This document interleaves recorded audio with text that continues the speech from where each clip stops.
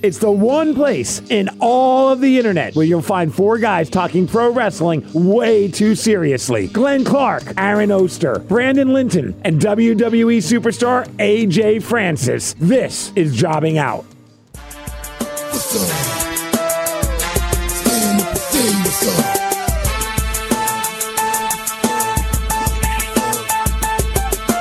People over there, what's up? Feel me, stand up and say what's up. What's up? What's up? What's up? You can get with this. Welcome in, episode number 5. We'll talk about it in a second. Of Jobbing Out. Glenn Clark, Aaron Oster, Brandon Linton. Boys, I realize we did the thing again. We have been doing a really good job the last couple weeks of not totally ignoring AJ.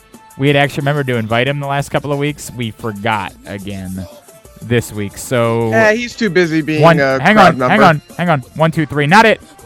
Not it. Oh, Brandon, it's you. I'm so sorry.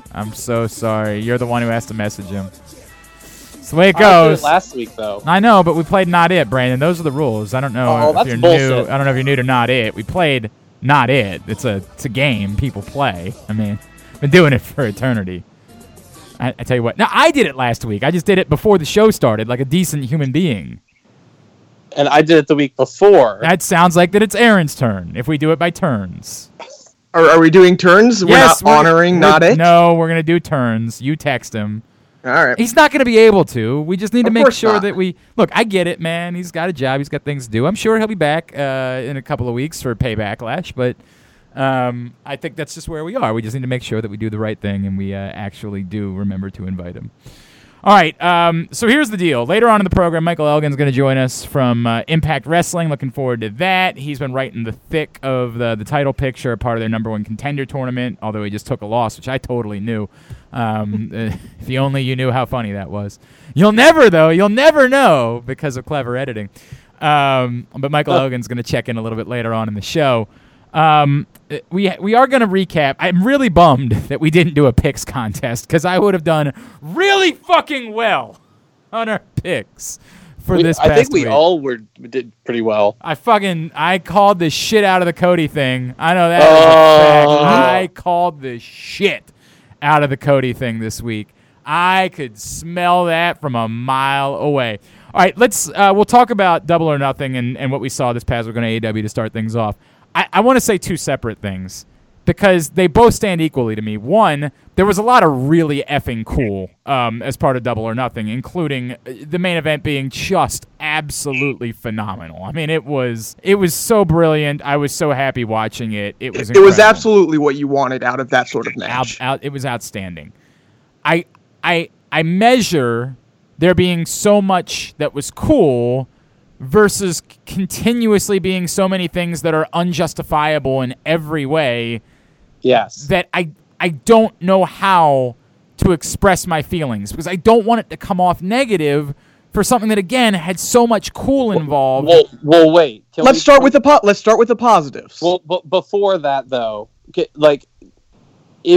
let's say that you took the main event off of this show, as I was alluding to last week. This show was not good if you take that off. I wouldn't say it's not good. I didn't like anything else on the show. You didn't like the MJF Jungle Boy match, because that's crazy if you didn't like that match. It was fine. But no, I thought that was a great match. I've seen it before. I mean, it was a good match. I thought it was a really good match. I did. I thought it was a really good match. Yeah, it's a good match, but I thought the ladder match was fun. I thought the ladder match was great. I thought the ladder match was super botchy and not really that great, to be honest. I mean, compare that to the ladder match. Somebody else said ladder matches we just saw. Somebody else said this to me. Okay, but in fairness, one of them was pre-taped, so it's really one hard. was heavily edited, right? Like really hard to compare it to that. Somebody else said. Do we know this was live? My understanding, if it wasn't, it's the worst editing in the history of humanity. But my understanding was they did this live on Saturday night. Did they do the main event live? No, not the main event. Everything before it. Yes. Okay, because despite the fact that it was good, you could argue it wasn't shot very well for the first 10 minutes of the main event when they were all in the same space. I mean, that was not shot live. No. Yeah. So that's pretty bad then. if they had time to edit that, and that's what we got. But I didn't think this show was very good, to be honest with you. I thought the main event overshadowed a underwhelming show because the main event was so much. There was so much to like about it. There were so many fun spots and so much coolness. I think if you take that match off the show, it is a kind of a sad show. I wouldn't say sad. Like I said, I like the ladder match. I really liked MJF Jungle Boy. I thought Nyla Rose, Hikaru Shida was good. Oh God, that was such a bad match. You thought it was good? I mean, I didn't think it was great. I thought it got the job done. That was an abysmal match, and the reason that it ended the way it did was because of what we saw. I don't think Nyla Rose can work. I mean that I've never seen a good Nyla Rose match. I'll take it back. Riho carried her for a pretty good match. That match was real bad. I mean that might be the worst women's match I've seen in a while. I did not feel that way. I did not. That match was real bad. I mean, the first, whenever they started getting the false finishes and stuff, they got me back. But man, the first half of that match was real bad. I guess maybe I'm just thinking about the second half because I didn't really feel that once way. They got into the false finishes and all that, that was pretty good. It saved it a little bit, but it was not good for the first half of it. I mean, I was completely out of it. I didn't think the selling was very good. I thought there was a few missed moves. Like I don't know. I couldn't get into it. Do we want to just talk about the right, main so event? No, I mean, I could keep bitching about more things. Obviously, you're further down on it than I am. Look, I think this is all measured too, right? If I had paid $50 for it, then yeah, well, that's what I'm trying to. Then maybe I would have said sure that all. I think the other thing too is but you have to look at it that way because that's what they were selling it for. Well, I agree with that, and to some extent I agree with that, but I also don't agree with the original premise, and it's something that I do all the time. Like you can't say other than the good stuff it wasn't good, right? Like you can't do that. That's not fair. It matters significantly. But we do say all the time because you guys are saying there's other good stuff. I'm saying there's mediocre and bad. What we do say all the time is, did the end save a show? Did the main event save a show that was otherwise not good? We do talk about events like that, and I think this is a perfect example of that. I mean, I think you could make this. I mean, obviously, there's a million shows you can make that argument about. WWE's, or the other way around. Like, a bad main event can make a otherwise good show feel like garbage, like I just don't agree with that premise though. I like I said, I think the first hour was great. I don't know if I thought it was great, but I thought it was I enjoyed it for the most part. Like I was definitely in the ladder match, and the bocce thing, I had somebody else bring that up to me this week, and I said you can tell me all about that. You get that in the overwhelming majority of these types of things. Like you're going to get that. I don't think so. I mean, eight-man ladder was so much worse than normal. I mean, there was I don't agree with that at all. I don't remotely agree with that. To Aaron's point, like when you put this many different people in one situation that aren't typically working together, there's a million things you can pick apart. I did not think this was so much botchier than anything else. Were there botches? Of course there were. But I can live with that. I just didn't find it very exciting. I think it's more. I'm more able to live with a bunch of, like some real bad botches, the Luchasaurus spot that he didn't come off of the top rope. I mean, there was a couple things that were like real blatant and bad, but like you can get over that if the match. You got to get over it. Yeah. You can get over it if the match is paced well and exciting. I didn't think it was. Okay, well, we disagree, man. Like I don't know what else to tell you. We disagree. I did not find that to be bad. I found it to be entertaining. The Brian Cage thing certainly was better than we feared that it would be. Yeah, that was cool. I'm in on Brian Cage. I'm especially in on Brian Cage with Taz. Well, there's two things, though. We go from there, and it's going to dance on the unforgivable, so I don't want to go too far into it. There's two things with that. I am opposed to always having the mystery entrant being the winner. I think that's it's a really dangerous line. With that, I don't always love that. I did like Brian Cage showing up. I am absolutely not okay with Brian Cage being the number one contender for your next pay-per-view and moving ahead of a lot of guys that are way more deserving of those spots. And that's no offense to be fair, give him an asterisk. He's not the number one contender. He won a title shot, which are two different things. A title shot at the next major event. At a pay-per-view, and that's so much more important. Like, it's way more important. I know, and I'm just trying to give them credit for saying, like, he didn't come in like Brody Lee and just like get a match. But like he won a match. It's just as bad. It's just as bad. Like you're just interjecting somebody and moving them ahead of the. You can't do that. That's not how this works. It feels like this. Yeah. Well, I think the bigger problem is not that they did this, but they did this right after they did Brody. Well, it makes it worse. There's no question that it makes it worse that it comes right after Brody. And you can say, like, hey, in a way, this is more forgivable than that because Brody didn't do anything to deserve the opportunity. Like, sure, I guess, but none of it's okay. And we have to say it's not okay. This is not what you do with championship matches at pay-per-views, even when you're kind of openly admitting, hey, we know we're not taking the title off this person. Like, it again, makes it worse. Why am I tuning in for Fyter Fest? Particularly when that's the match, too. Right. I mean, because that match was not good. What? The Brody... The Moxley match? It was, again, I think it was fine. It feels like you're just more negative about everything. Like, I don't think it was good. I don't think it was great. I don't think it was classic. I think it was fine knowing what I was going to get in those circumstances. Like, based on what my expectations were... I wasn't disappointed by it. It was kind of what I thought it would be. But again, I didn't think very much of it. I thought it was unforgivable. And this goes, again, we're dancing right back into the unforgivable territory. So, like, Brian Cage showing up, and again, Aaron, with what you said, being, with Taz, dope, right? Like, I'm on board with that.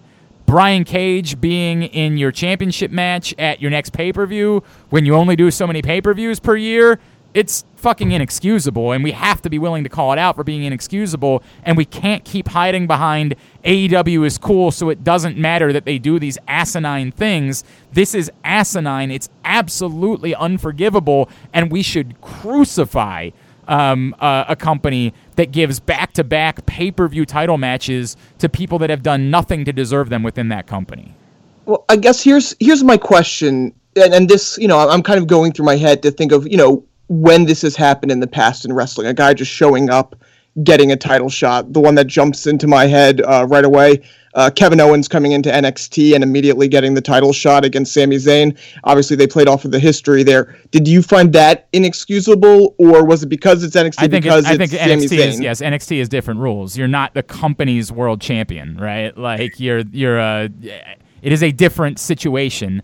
I would say that NXT particularly at that point, was far more on par with Ring of Honor, right? Like that these guys that were significant in Ring of Honor could be at that level. Now, ultimately, should have been moved forward. I think the better comparison would probably be Finn Balor.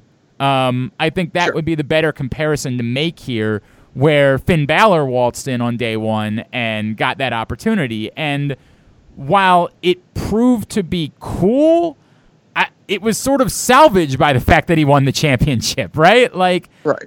I don't think anyone should ever be doing that. You should never be having somebody waltz into your company and walking right into the title picture.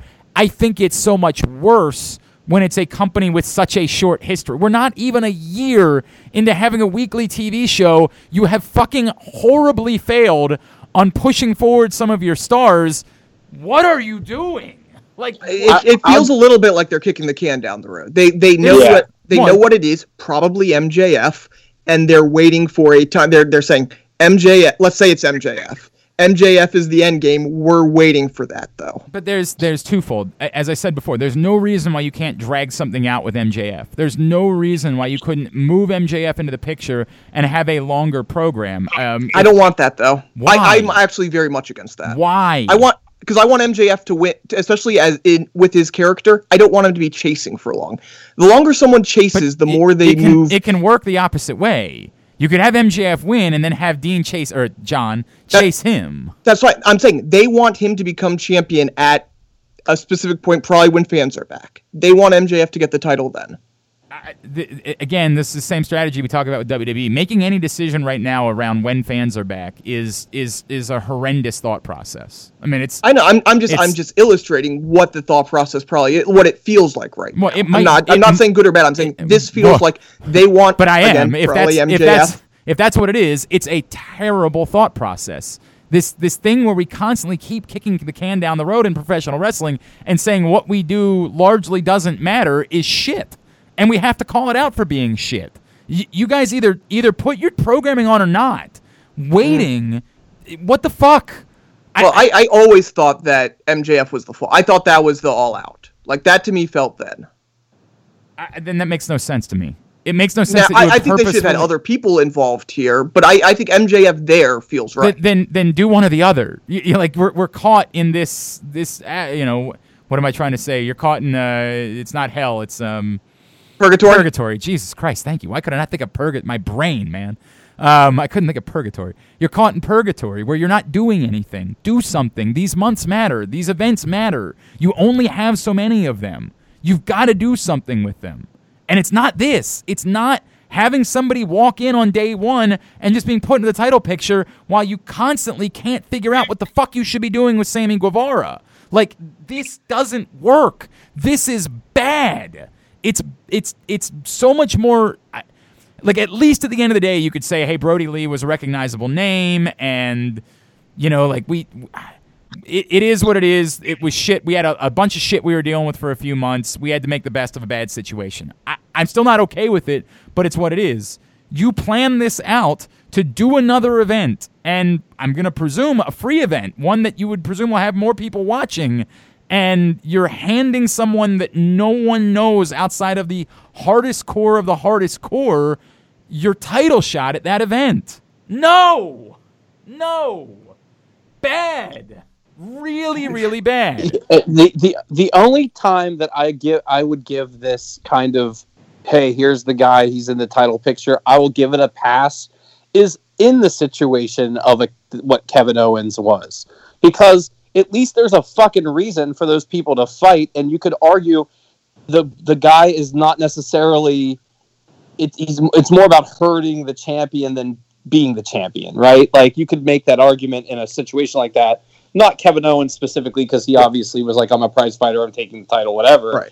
But like, you could make the argument if a like blood feud type person came in and that you already had all this history with, you could say it in a way that it didn't bother me. Like, you could do that. But like, this has just been two random guys with no reason at all to nothing. It's just, here they are. Well, and look, we don't even know when Fyter Fest is going to be, so they have time to try to do something. We assume it's late July.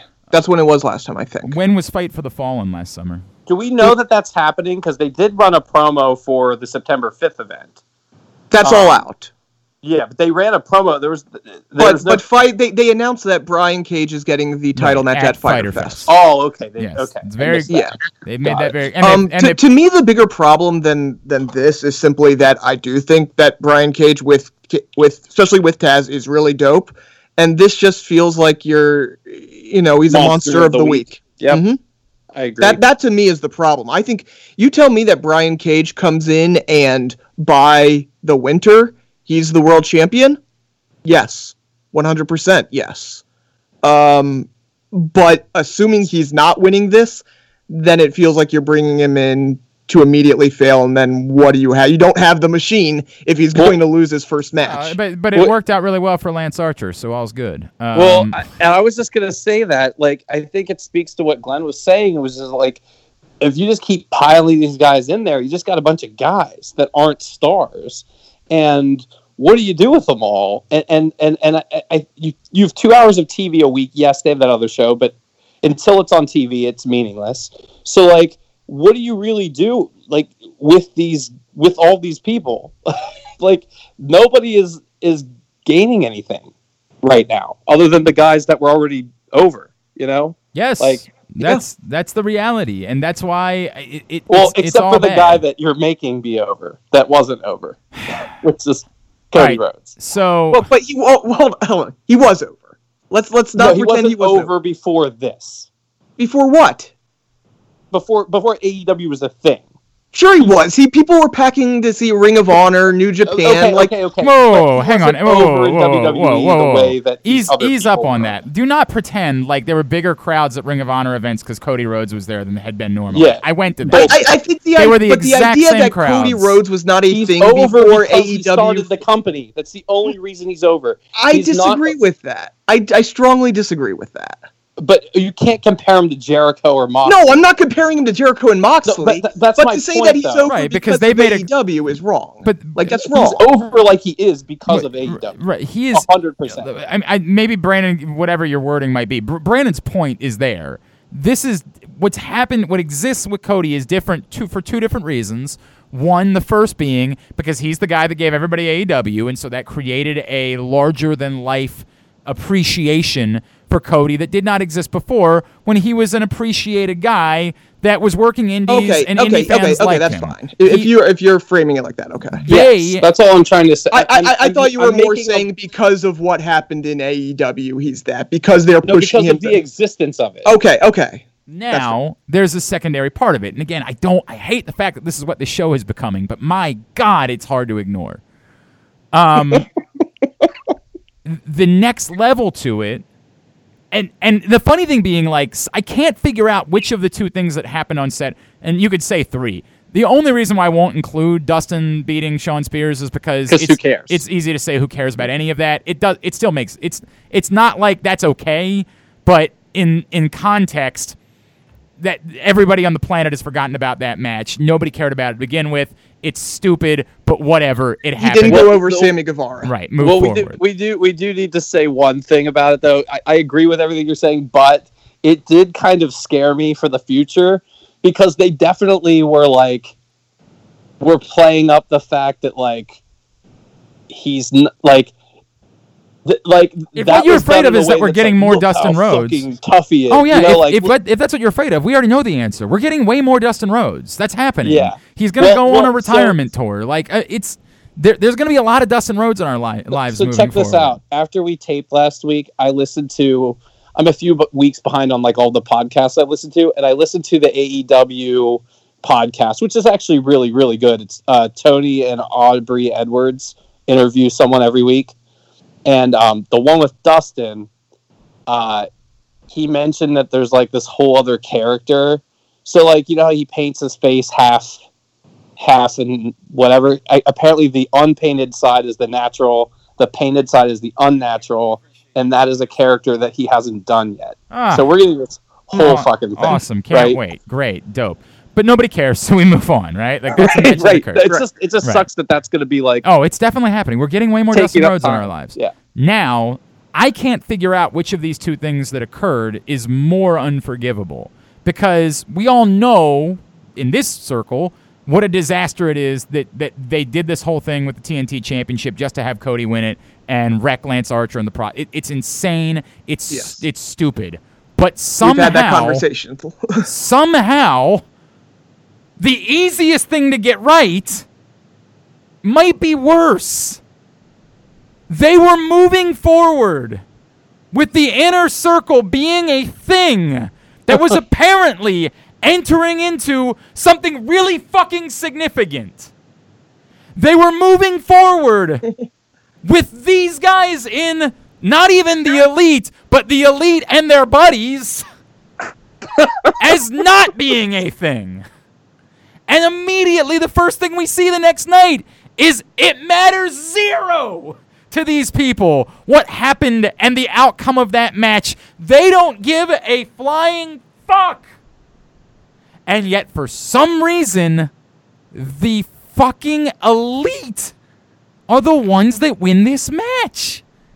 And I feel like I'm taking crazy pills, and I don't want to believe that this company is nothing other than Cody Rhodes and his buddies. I don't want that to be the case. I so desperately want to be wrong about this and want everybody else to be able to look back and say, boy, you were stupid, and when we were just gung-ho and in love with AEW, we were right to be. But what the fuck is that? What is that?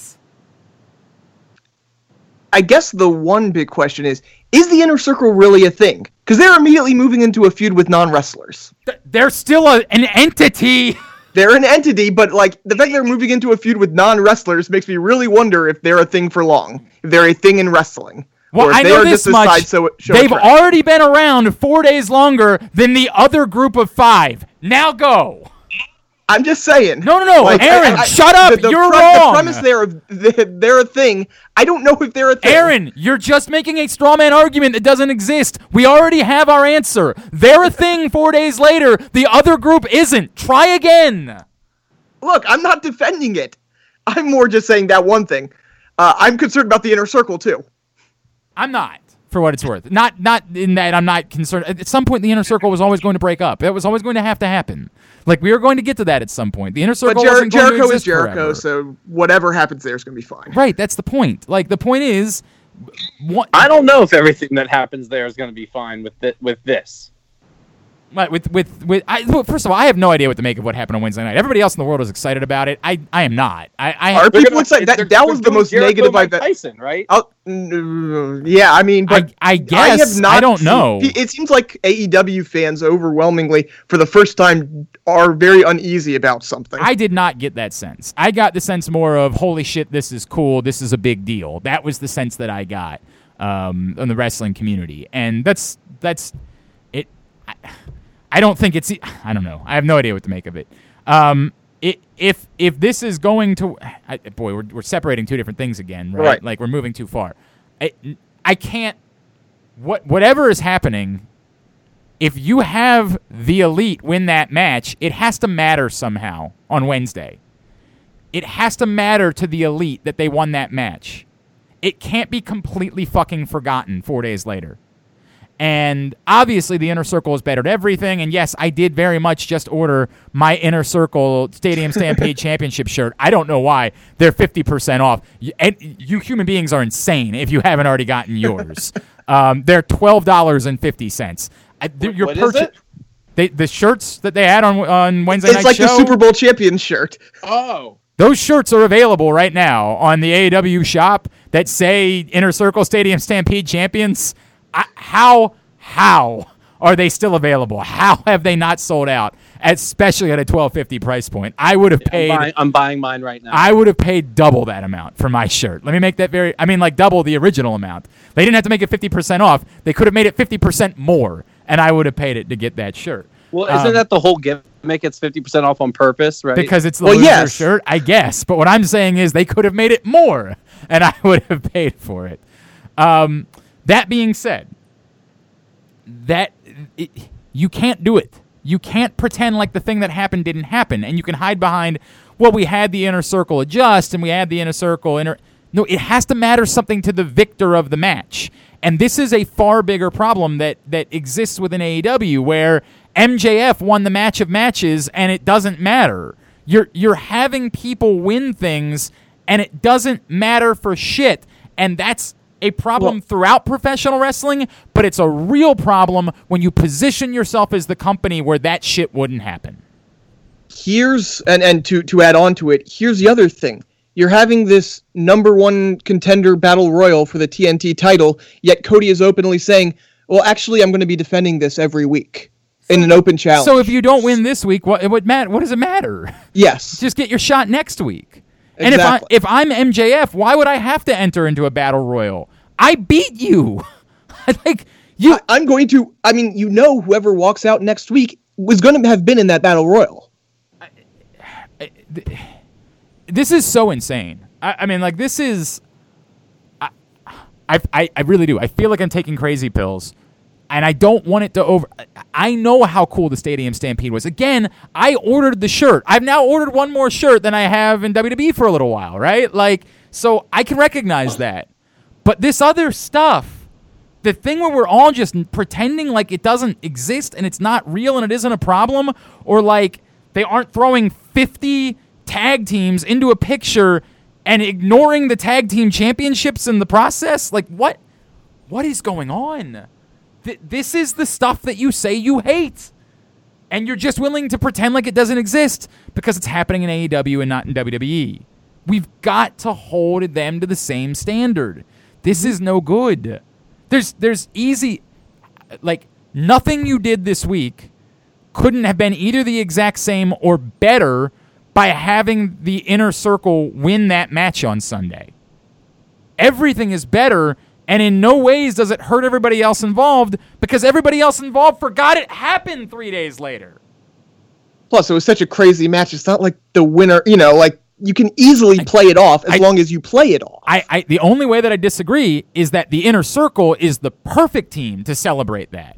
Well, but I'm saying you can play off a loss as long as you play off the loss. You can, right? But that's what I'm saying is they're ignoring it. That's the problem, is they're ignoring it. Well, they're not. The Inner Circle didn't ignore it at all. Like, they addressed it. Excuse me. The Elite has ignored the results. Correct. And it's definitely far easier to ignore a loss than it should be to ignore a win. Point is that a loss would not have hurt them in any way. Correct. They're not a thing. They're not. They don't exist. I don't know when those 5 individuals are going to interact together again. That's the point of this. They're supposed to lose. They're a thing on the internet, but they're not a thing on the show. Not those 5. Those 5 aren't a thing. Well, right. Not the Elite. On being the Elite. The Elite is a thing. Yeah. Matt Hardy with those guys is just Matt Hardy with those guys. That's what set this up so perfectly. It was perfect to do it this way. This is nuts. This is insane. This is unforgivable. And again, once you decide to do it, it has to matter in some way. And it didn't. And that makes it so much more unforgivable, where instead we could have had the Inner Circle gloating and spraying champagne. And that's what brings out Tyson. And that makes so much more sense than what they did. This is convoluted and bizarre. And I think nothing of any of this. Like, if you have somehow gotten Mike Tyson to agree to do some sort of match at some point, like if his comeback was about this and not about getting in a boxing ring again, then I'm not going to pretend like that's not, good on you. Again, it's the type of thing that people would criticize if WWE did it, but I get it. It's going to get you a lot of attention, and frankly, way more than Tyson Fury ever would. It was a top 3 story. It was a top 3 story on ESPN.com today. So, and part of it is because less stories in general. Right. But that's a part of it. No, it's Mike Tyson. Mike Tyson is the Michael Jordan of boxing. Right. He's an American icon. Like, this is one of the most significant pop culture figures in the world. If you're getting him to come in and work any sort of match, whether it's him and his boys against the Inner Circle, or whether it's just him versus Jericho, whatever it is, having Mike Tyson involved in a match is a really big deal for AEW. That, again, all of the wrestling sycophants are supposed to hate. They're supposed to hate that. You're not supposed to want outsiders. You're not supposed to be wanting anything like that, because it's going to be shit. We all know that. But it's a big deal for AEW, and in the same way that I understand it for WWE, I'll understand it for AEW, because I'm willing to measure them both by the same standards. Correct. And I like how Glenn's taking my bit, because it's exhausting. I don't tell everybody I hate them, though. I don't tell them. I didn't hate them. I never said that. No, you said some pretty fucking extreme things after that first show in DC. You were fucking. Go back and listen to that tape of the show we did after that first show in DC. You were all over them. It was about the fans, though. It wasn't about the show. I understand that, but what I'm saying is, like, we need to hold them to the same standard, and I'm willing to. I'm willing to hold them the same standard. I think everybody else needs to. While we're airing grievances, if I don't know if we're getting back to good before grievances, I do want to. There is one more, I think, really bad thing about the way they did the whole Jericho Tyson thing. Okay, let's talk more about that then. Let's talk more about what this is, and any of it that works beyond just accepting, hey, it's Mike Tyson, so we'll just deal with whatever it is. Setting this up based on a largely forgotten segment that happened on, I vaguely remembered it when they brought it up, but this wasn't, Hugh Jackman was a more relevant celebrity guest than Mike Tyson in that era. I mean, I could pick 10. I remember the Bob Barker Jericho bit way more than I remember the Tyson Jericho obviously bit. the first Tyson thing was extremely but they specifically said, Jericho wants revenge from 2010. Jericho was that's Robert bad. Tyson was a celebrity guest on Raw. That's really bad. Yeah. Yes, it is to some extent, but at the same point, I can't believe I'm about to do this. if we're being honest, after you got through the initial year or so, Chris Jericho's moment should be motioning more towards this type of stuff. At some point, you do have to address where he is in his career. You do have to address the fact that you need younger performers to be getting the real spots.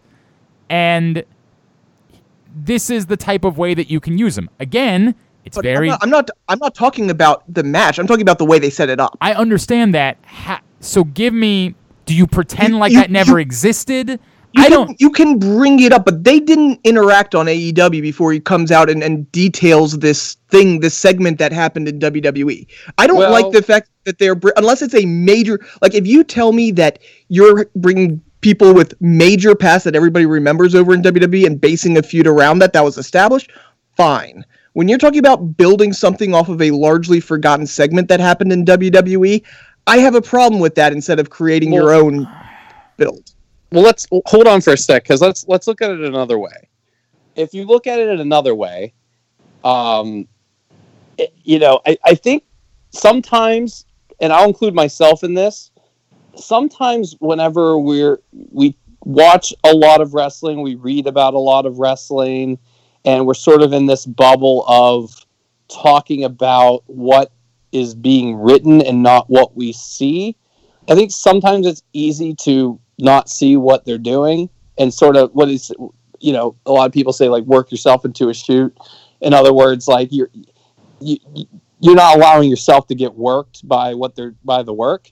And if you look at it in a way that, like, that's the whole point, that this was like a completely irrelevant bullshit thing, and that's who Chris Jericho is. Yeah. That he's this guy who's going to bring up some bullshit thing that you don't even remember, but he's been stewing over it for, 10 years. I think it works in that sense. Like, I think if you step outside and you say, okay, why are they basing this whole angle around some bullshit that we probably don't remember? Yeah, it seems kind of dumb.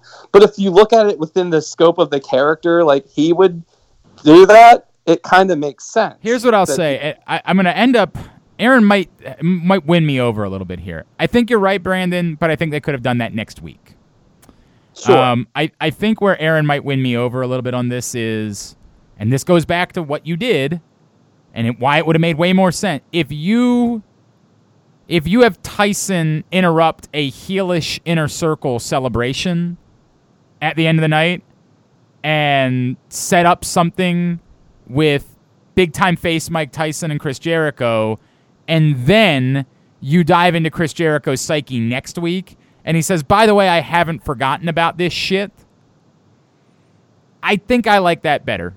I do. Yeah. I think it's basing it off of it. That's the problem. Yeah, I do. I think there's something to be said for that. The premise to introduce Mike Tyson was Sammy Guevara saying, I'll give you anything in the world, and Chris Jericho, who had no interaction with Mike Tyson during, the last couple of days, saying, I want Mike Tyson's head on a platter because of this thing he did in 2010.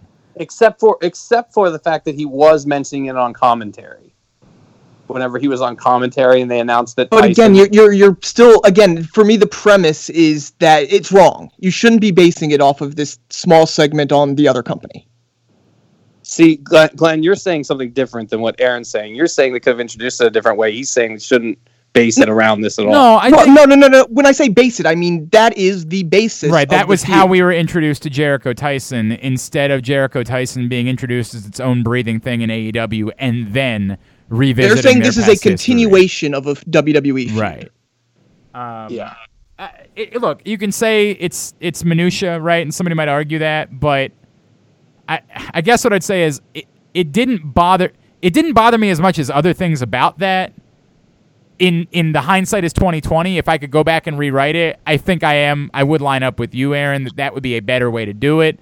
I don't think it's unforgivable. I don't think it's as unforgivable as. And by the way, I'm not saying it's good. I'm just trying to say, I'm just trying to give you a window on how I think about this. Yeah, I get it. I'm like, when I think something's real bad, I try to see okay, but am I just thinking that because I can't enjoy these things anymore because I know too much or I read too much or So I try to like see like, No, okay, how would someone who doesn't know anything look at, or just a regular fan who just watches the show and that's it? Like, how would I think if I were that person? It's just hard to do, but like, so I was trying to feel like, I was trying to think like, well, maybe there's a way that this isn't, I don't know. I try to think about a lot of things like that.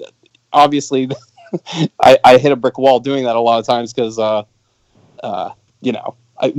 think we're usually 60% right on this stuff, like even with our perspective, but like, I don't know. It is interesting to talk to like my brother who doesn't read the internet and doesn't really like pay attention to who's signing where. We'll just turn on the show every now and again and offer his opinions on it. But which, by the way, I think I told you guys, like, he really liked the first episode of Dynamite he saw. It would have been the one where the hardcore tag match was at the end, where they ran over Sammy Guevara with the cart. Okay. Oh, well, that was one of the best things they've done in forever, right? So, I mean, like, it's one of the best things we've seen in professional wrestling in an eternity. Yeah, so it's just interesting because he doesn't know all the Cody stuff and, that we talk about. So he likes Cody. He thinks he's pretty good. It's just interesting to talk to people that don't have the same perspective as us sometimes. Again, from an outsider perspective, the character they've made of Cody should be bulletproof. The problem is, again, everything that we know. Right. And that's what makes it so unforgivable. I just don't want to spend any more time on, like, I've said everything that I can possibly say about Cody. This is complete horseshit. Them trying to weight meet it even more by doing the, he's going to defend open the belt. challenge. I mean, it's just... Especially when half of the like that's to me more and more the problem that is Cody is the one thing, but they're not presenting him as a face. They give him face lines, but like everything he does and half the things he says feels like they should be coming out of a heel's mouth. And that's plus it's hard to see that it's hard to see him fighting a bunch of heels for this title, right? Because the first one is a face. It's Jungle Boy. I mean, but it feels like that's who's going to be vying for this title is like guys like that, like, and most of those types of workers. I mean, I guess you've got Kip Sabian and you've got, but a lot of the like, obviously they want this to be like the worker belt or whatever. Yeah, they want this to be like John Cena's little bit. Yeah, and most of the who was that good? I want to go back to that for a second because that's the obvious comparison to this. Who was that good for? It helped get Kevin Owens and Cesaro over to an extent. Largely, it helped Cena. That's who it helped. Yeah. Let's not kid ourselves. Largely, it helped Cena. It did help a few people, but largely, I think you're really pushing that to suggest it helped anybody else. The Owen stuff had started before that, right? Like no. He answered it. He answered the challenge. Was that the first time he showed up? Yeah, I mean, they didn't have a match. Basically, he was saying the open challenge. Kevin Owens, the first time we saw Kevin Owens on the main roster, he came out and said, I could challenge right now, but I'm doing this on my time. I'm a prize fighter. I'm doing it on he said my title's better than yours. And that as well, yeah. And he stepped on the US they had an title interaction, and that's sort of how the NXT title. And that's sort of how it went from there. I mean, you can make an argument for Owens. I don't think you can make that argument for Cesaro. I just don't. Well, Cesaro was getting that push, and then he got injured, so that's the one caveat there. Yeah, maybe it did do something for Cesaro because they had him do the suplex where he picked up Cena from the apron, and it's kind of that all anyone was talking about. But like hey. Stardust got one of those matches. Cool. Exactly. Cool. I wonder where he got this idea. Yeah, cool. Right? Cool. But no, to me, as much as we complain about the actual mechanics of it, just the presentation of Cody is more and more driving me crazy. Again, he can't win a match without interference. He's not a face, period. End of story. Everything is bad. It's by the way, and this one, was worse than all of them. Because it would have been easy to justify interference in this match, right? Like, you could have justified it fairly easily. You didn't. You just, like, you have Lance Archer expose the turnbuckle, but then it doesn't even help him. Like, right. you didn't justify any reason why Cody needed to get help in this match. Instead of Arn going after Jake, Arn went after Lance. Correct. Like, he just cheated. That's it. That's all that happened. They just cheated. This is horse shit. It's okay. We're not doing any more Cody. I can't do any more okay. Cody. I've made it very clear. If we did power rankings of all characters in all of professional wrestling, Cody would be at the bottom and no one would be close. It's the worst character I have seen in eternity in all of professional wrestling. Now, what do we do? Mike Tyson shows up with these guys. With heels, by the way. Well, Heels. not They're all heels. nah. Yeah. You're not telling me Cejudo wasn't known as like a professional heel in UFC. It's such a different world, man. I know it's a different word, but it struck me that all of these guys were the guys who people love to boo. I hear you. Sugar Rashad Evans. I know. They love to boo him. I know, but the problem to me is bigger than that. It's a twofold problem. It's that they, on the broadcast crew, only recognized Cejudo and really didn't tell the story of why any of these people mattered. They named Cejudo, they named Vitor Belfort. That's it. That's all they named on the broadcast crew. They just kept referring to them as Mike Tyson's goons, which because they might not have known who they were. That's a bigger issue. JR almost certainly knew. It's not even about if you don't, you need to tell them. Right. Right. Write that down on a piece of paper. These are the guys coming out. It's that Well, simple. I mean, it plays into a bigger problem I've been noticing, but I don't want to sound too negative on AEW just because I shit all over the show already. But I do think there is some value in some loose scripting, and there's been moments over the past 4 or 5 shows I've watched, including the pay-per-view, not major things, not like, oh my God, this is so bad type things, but things that I noticed that I'm like, you know what, this, particularly commentary, these things would be a little tighter if they had notes as to who some people were or why some people were doing certain things that the commentary was not able to explain, which happened several times on the pay-per-view. I wish I would have written down, because I just had this thought over and over again. I'm like, you know what? If you had some prep, you would know why. A couple times the commentators are, I don't know why they're doing this, or I don't know why they're doing that, or, well, maybe it's just a few times like that. It's like maybe they could explain better the story that they're trying to tell in the ring if they had some prep to tell them what story they're trying to tell in the ring, not necessarily ruining it with meticulous scripting, but just something to help these guys out. And I did feel like they didn't know who those people were. And again, it's fine if they don't. I mean, so let's be truthful about this. Cejudo's the only one that's been relevant of late. It's been a minute since any of these other guys have been significant. Now, that being said, if they were really only there to be Mike Tyson's goons, it's not the end of the world. It really isn't. And in fact, they actually did the right thing, which is to not make too big of a deal out of who the guys were that were there, because they were just the 4 guys they could find that week that could show up and be Mike Tyson's toughs, right? Acknowledging particularly Cejudo and Belfort, although Rashad Evans is probably on the line of Belfort. They were both pretty significant figures at a point.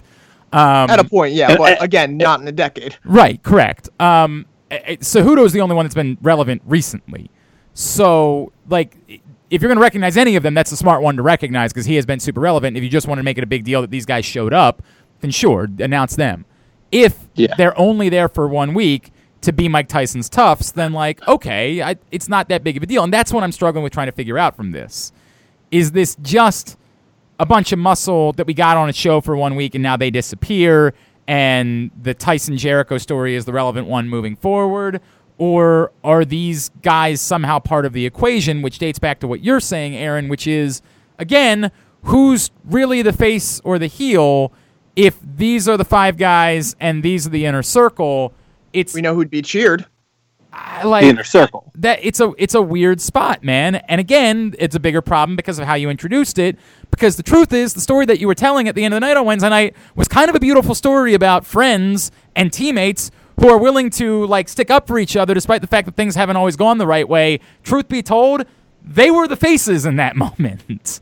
Yes. And that's probably not a bad move. I mean, it's probably what they should do if this is what they're doing, right? I mean, if they get the crowds back, I mean, the Inner Circle 100% is going to be the crowd favorite in this situation. But unless nobody is going to cheer Mike Tyson over Chris Jericho. That is not going to happen. I don't know about that. One-on-one, I could see a world. Very positive. I think Mike Tyson's America's sweetheart. Yeah, I think you're ignoring how wildly popular Mike Tyson is. Like, again, in a one-on-one scenario, the 5 of them, no. Yes. But in a one-on-one scenario where it's Mike Tyson and Chris Jericho, you're still going to have everybody sing along to Judas when Chris Jericho comes out. Like, it's not like suddenly wrestling fans are going to start hating Chris Jericho. But I think But don't you think these wrestling fans are going to be reacting negatively to non-wrestler guy wrestling? I think they should be based on the standards they've set. I don't think that they will. Mike Tyson, again, one-on-one. If it's everybody else, yes, Inner Circle's 100% the faces, and it will be overwhelming if this is a 4-on-4 or 5-on-5. Maybe like Tyson will get cheered when he's in there, but none of those other guys will, because no one knows who they are. And if they do, they've been largely trained to boo them.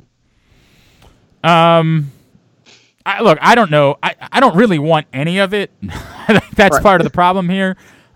This is of course at this point, if we don't get any of it, then what the hell was the point? Well, other than you had Mike Tyson around and you wanted to do something with him. I 100% believe this is going somewhere. I don't think they just do this to do it. I think it was the main event segment of the show, right? Well, what I'm worried, I don't know how much that matters. I'd have a problem with it if there are no plans to go anywhere with it. Me too. I'm worried that what it really is Mike Tyson introducing those other guys, because there is definitely more money to be made for Mike Tyson to go fight anyone in a boxing ring than there is for him to be involved with AEW.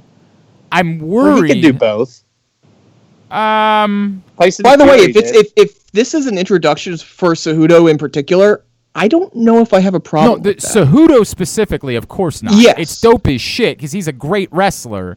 And a good talker. Cejudo specifically would be amazing if that's what it is. I'm worried. I'm going to make the comparison to when they tried to get Mickey Rourke and couldn't, and rope-a-doped you into believing that Chris Jericho versus 3 Dudes was the Chris Jericho-Mickey Rourke program that they had been building that never came about. I'm nervous that this is a rope-a-dope, or a bait and switch, that this is, we want you to be invested in this, but Mike Tyson is not going to risk injuring himself physically when he knows he could be making millions upon millions of dollars with all of these rumors about him going to Saudi Arabia to fight Evander Holyfield or whoever it would be. He's not really going to do that, so we're going to interject instead Chris Jericho against Vitor Belfort, who's fighting on behalf of Mike Tyson. Yeah, I don't want that. What if it's this, though? You have this, Tyson needs somebody, and it's Orange Cassidy, because they also set that up. I mean... I'm cool with that. Like I like that way better than I do Vitor Belfort. Yeah, no, but I mean that seems because they also did set up a little bit had the Jericho Orange Cassidy thing. I don't know. Yeah, and again, that's an interesting. Like you can sort of do something like that with Orange Cassidy without it necessarily having to set something up, right? Like that can just be the next chapter in the Orange Cassidy story that he sort of just right. I like it better. Yeah, I mean, I definitely like that better, no doubt about it, if that's the way it ends up going. Could you imagine the sentence a year ago? Orange Cassidy getting the rub from Mike Tyson. No. But it's great, and it's wonderful. I would have told you a year ago I was down with it. Like, Orange Cassidy's amazing. That's all I'm worried about, right? Like, if it's Jericho Tyson, fine. I'm struggling with that. I'm struggling with...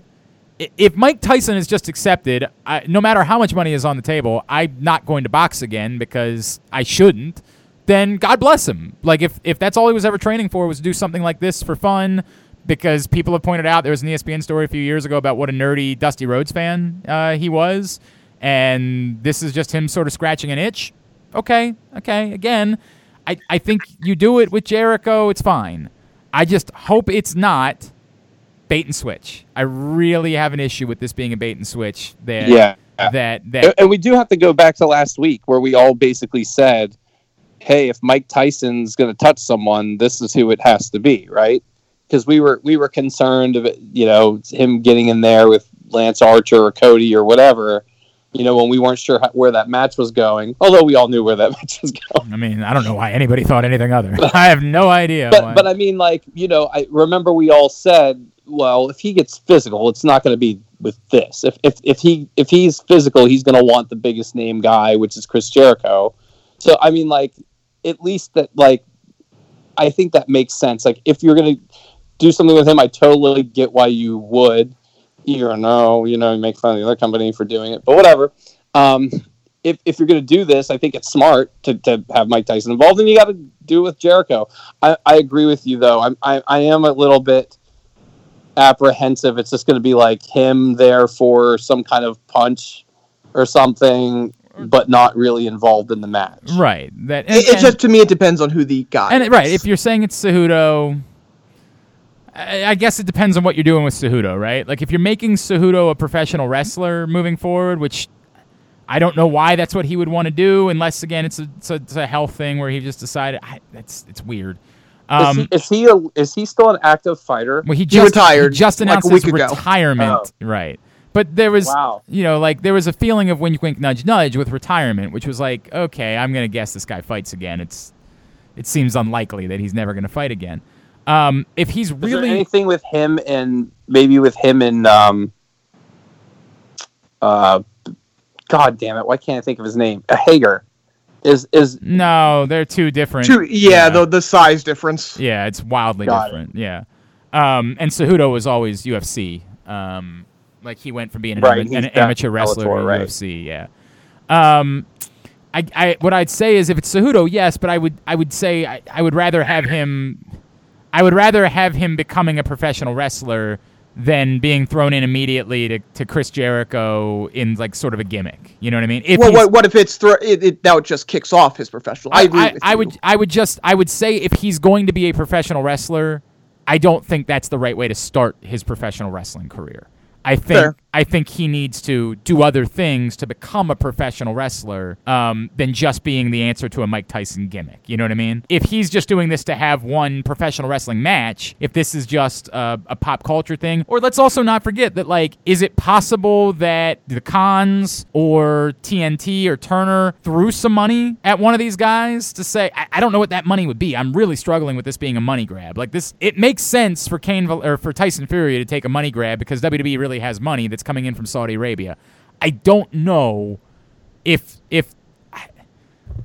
like, maybe they threw some money in to get these guys over here. I mean, if you're looking for a one-time thing and a reason, it's a hey, Dana, I can go be a professional wrestler unless you give me more money. Give me more money. I think that would be, if this is a one-time thing. Yeah, that's the thing. And I would say, if that's what this is, I think it's better off being a one-time thing, right? Like, if he's coming over, if it's for Cejudo, to have one match against Jericho as a way to try to thumb it back in Dana White's nose, then Chris Jericho's a pop culture star, and it's relevant, and I get it. I do get that, if that's the case, and I wouldn't be opposed to it. Okay, we need to talk some WWE. Wait. There's one more big thing for AEW right. We have to talk about before we get there. Oh, by the way, and I alluded to this last week. I said it a few more times. It's so painfully obvious how bad they need to introduce the trios division. They have such a fucking glut now of tag teams. They need to introduce the trios division. It's so logical. It helps clean all of this up. I don't know. I was convinced that was coming, but I was convinced that was coming a while ago, and it hasn't come yet.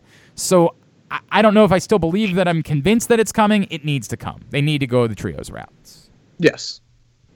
But there is a glut in the tag division because another big tag team entered the fray. The FTR. Yes. Cool. I mean, like, I like those guys a lot, so I'm on board. Like the spiked pile driver, that's fun, especially in a company with Arn and Tully. Yeah, I agree with that. Yeah. I like throwing them in with the Bucks. I mean, we throw around dream match too much. I don't know that I'd call that a dream match, but it's cool as shit. It's a match we've wanted for a while. Yeah, it's dope as hell that you would get the FTR, the Revival, whatever you want to call them, and the Bucks. It's a fucking great match. I'm all in on that. Do either of you have a problem when they win the title at the next pay-per-view? I don't think they will, because I think the pay-per-view is Bucks and FTR, so the tag titles won't be on the line. So when are they going to defend the tag titles? No. the tag titles aren't on the Bucks. I know. I'm saying when is the Oh, company going to have a tag title match? I think didn't they name number one contenders? Yeah, the Best Friends won the match. They did. They're gonna. It's so we know it's Best Friends, and so and that happens at Fyter Fest. I thought didn't they announce that was next week? Did they? Didn't they announce 2 title matches for next week? One being I the missed U.S. that. Championship match, and the other being the Tag Championship match. I thought. Wait, what with Havoc Oh and no, they did. Sabian? You're exactly right. It's Havoc and Sabian for the belts next Yeah. week, and then Best Friends at Fyter Fest. You're absolutely right. That's exactly Yeah. what it is. Right. So, okay, but like, I'm not really counting Fyter Fest because that's not like their quarterly pay-per-view. Like, Okay, so if you're telling me that it's At the Labor that Day Revival pay-per-view. beat the Bucks at Fyter Fest 100% happening. Right. and then go to face, Yeah, I don't really. you beat the beat the Bucks at Bucks. Fyter Fest. You're number one contenders. I think that's actually like, it's completely different. One, I think in the tag world, nobody thinks the Revival or the FTR shouldn't be thought of that way. It's Right. way different than saying that Brian Cage should be a credible world champion in a major company, a major TV company. He's not. I'm just asking the question just because Yeah. it's similar to what we were talking about earlier. It's If they were announced right now that they were number one contenders, I'd have a problem with it. Right. If they beat the Bucks, I have no problem with it. Yeah, you beat the Bucks. You should be fighting for the belts, I guess is what I should be. Like you should be in that But picture. say if they you beat win the them, Bucks. though. Do you think that we're still having a problem with too many WWE people just coming in and winning all the titles? It's hard in this case because everybody thinks that these guys should be on top of the world. Like I'm When it asking comes you to guys tech- because it doesn't bother me at all. No, Like, in like this case, it absolutely doesn't. I would make this comparison to what I said about Chris Hero, right? Like that the story that we feel about these two guys in particular is how badly WWE fucked them up. That they're not WWE guys. Like that the WWE did anything but make these guys work. Now you can argue they're most known for NXT. So if anything, they're kind of NXT guys, right? Is what Right. you would say about these two guys in particular, which makes them slightly different, and that's still even different than Chris Hero, who never even got to be an NXT guy. Somebody would I lump, see your point, but I have no right. problem with somebody, it in this specific somebody would case. lump it in, but I would be more willing to make a tangible difference here. In the same way that I said I would about Chris Hero. Like, that I would be more willing to recognize there is a difference in this guy's story is just what he did in WWE versus these guys are almost anti-WWE. They're almost in spite of WWE. Right. The other thing is what you said last week, Glenn, about Jon Moxley, and that's you can't have a problem with him because he's a superstar no matter where he goes. When it comes to tag wrestling, FTR is a superstar no matter where they go. There is a difference. And again, I don't mean to say this. I don't want to sound like I'm shitting on Brody Lee or Luke Harper, right? But like, there's nowhere where we've established that he's that guy. He's never established that anywhere. And so it's far different than Moxley. Now again, there was a bigger problem with Moxley, which is just that like you can't always have the belts on former WWE guys. Somebody has to win a belt that's your own guy that you developed. Like that's part of creating a company and establishing and becoming your own brand. But yes, it is different. To Aaron's point, even within that broader picture, there are different conversations to be had about different scenarios. Okay, all right. So now, the week that was in WWE. We start with the most important story of the week, and of course involves us as a show, and that is that I spent my Monday tweeting with R-Truth. Oh my God! Oh my God! Ah! I didn't know how to. I don't know if you got how much you guys were following it. But I saw a couple tweets. Was it more than like 2 tweets from him? It was. I think it was 2 tweets back from him. Is what it was. It was like 3 tweets from me, 2 tweets back from him. But in the classy way, right? Like in the classy way that I, instead of trying to be a fanboy, instead of trying to push it, when he originally responded, I just responded back to say, "I just want you to know how much I love you." I don't think I said it that way. I got to figure out the wording. I just want you to know, or thank you for all the joy that you brought to us, or something like that. I think was what you said. I did it in a very respectful, decent way that didn't come off too desperate, but my God, was I peeing myself in the process. And like, he has retweeted us and liked things in the past, but this was an actual back and forth for a little while, and Oh my god, I get Cameo now. By the way, So, I've made so fun what, of, what I've you're totally saying made fun is of everything about you Cameo. you got a response from your idol, while AJ got absolutely wrecked He by got his idol. screwed. He got Oh, that was amazing. screwed by his idol on Wednesday night. Let me before we get to that, really quickly. I never understood Cameo. Like I don't get it at all. I get it now. I totally understand. If it now. R-Truth had a cameo, you'd want that for your birthday. And it's the only one. I just realized, is it like you could get anybody else on the planet that like you could get to do a cameo for me? I'd be like, okay, it's fine, but like it's not really an interaction between me and them, and so it doesn't matter as much. And I guess it's still different because this was an interaction between me and him. But like in that moment, I felt it. I felt it. I was like, Jesus Christ! If Was somebody, this on your account or the jobbing? it was out on my account? account. It was on my account. Yeah. Okay, I'm trying to find it. It was really quick on Monday. It was back. He sent out the video of like the promo that he cut about him talking about Gronk. which was just I so, saw that. I saw. God, I saw it your was tweet so about that. fucking amazing. And he responded back something simple. It was like the hands up thing. Right, I like he appreciate it, responded yeah. back that, and so it was just we just tweeted back and forth. It was God, it was glorious.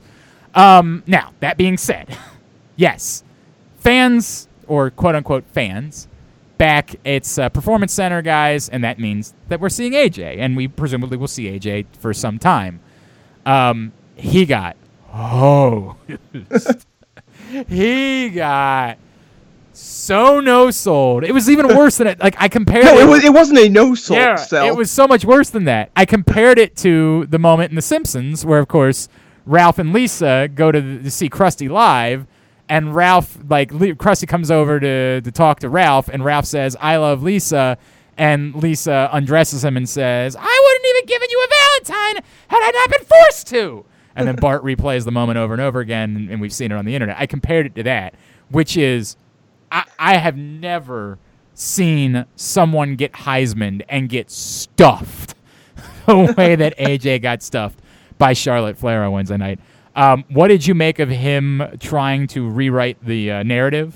Well, as I tweeted out Simpsons gift of my own. It was, Smithers saying, no, they were saying boo earns instead of boo. Yeah. He definitely attempted to spin the narrative on Wednesday night. And I did like that his play on fake news, he said false narrative, which I enjoyed, that she was actually getting after the other jabroni that was next to him that wasn't showing her the proper respect that he was. The official NXT account said it was him.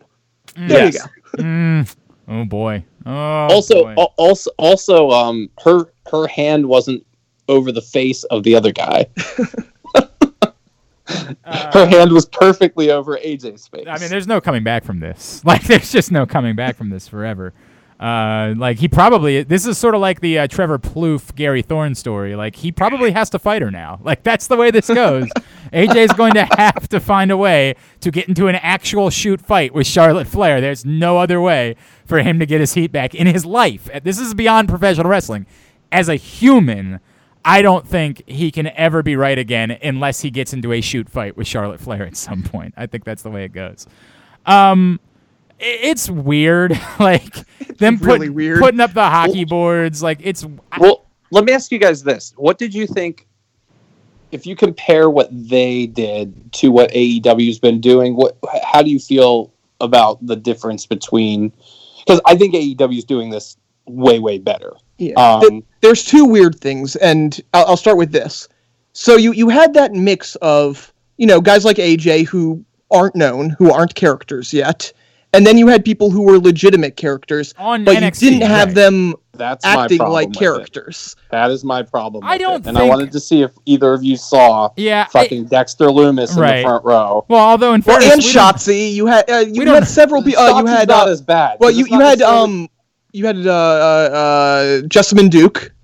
No, listen. It's fine if you have people that I know who they are. That's fine. AEW is people that we know who they are. Right, but they have act like to they're be who characters. they are. Right. They can't be. Dexter Loomis can't be standing there clapping. Okay. Like that.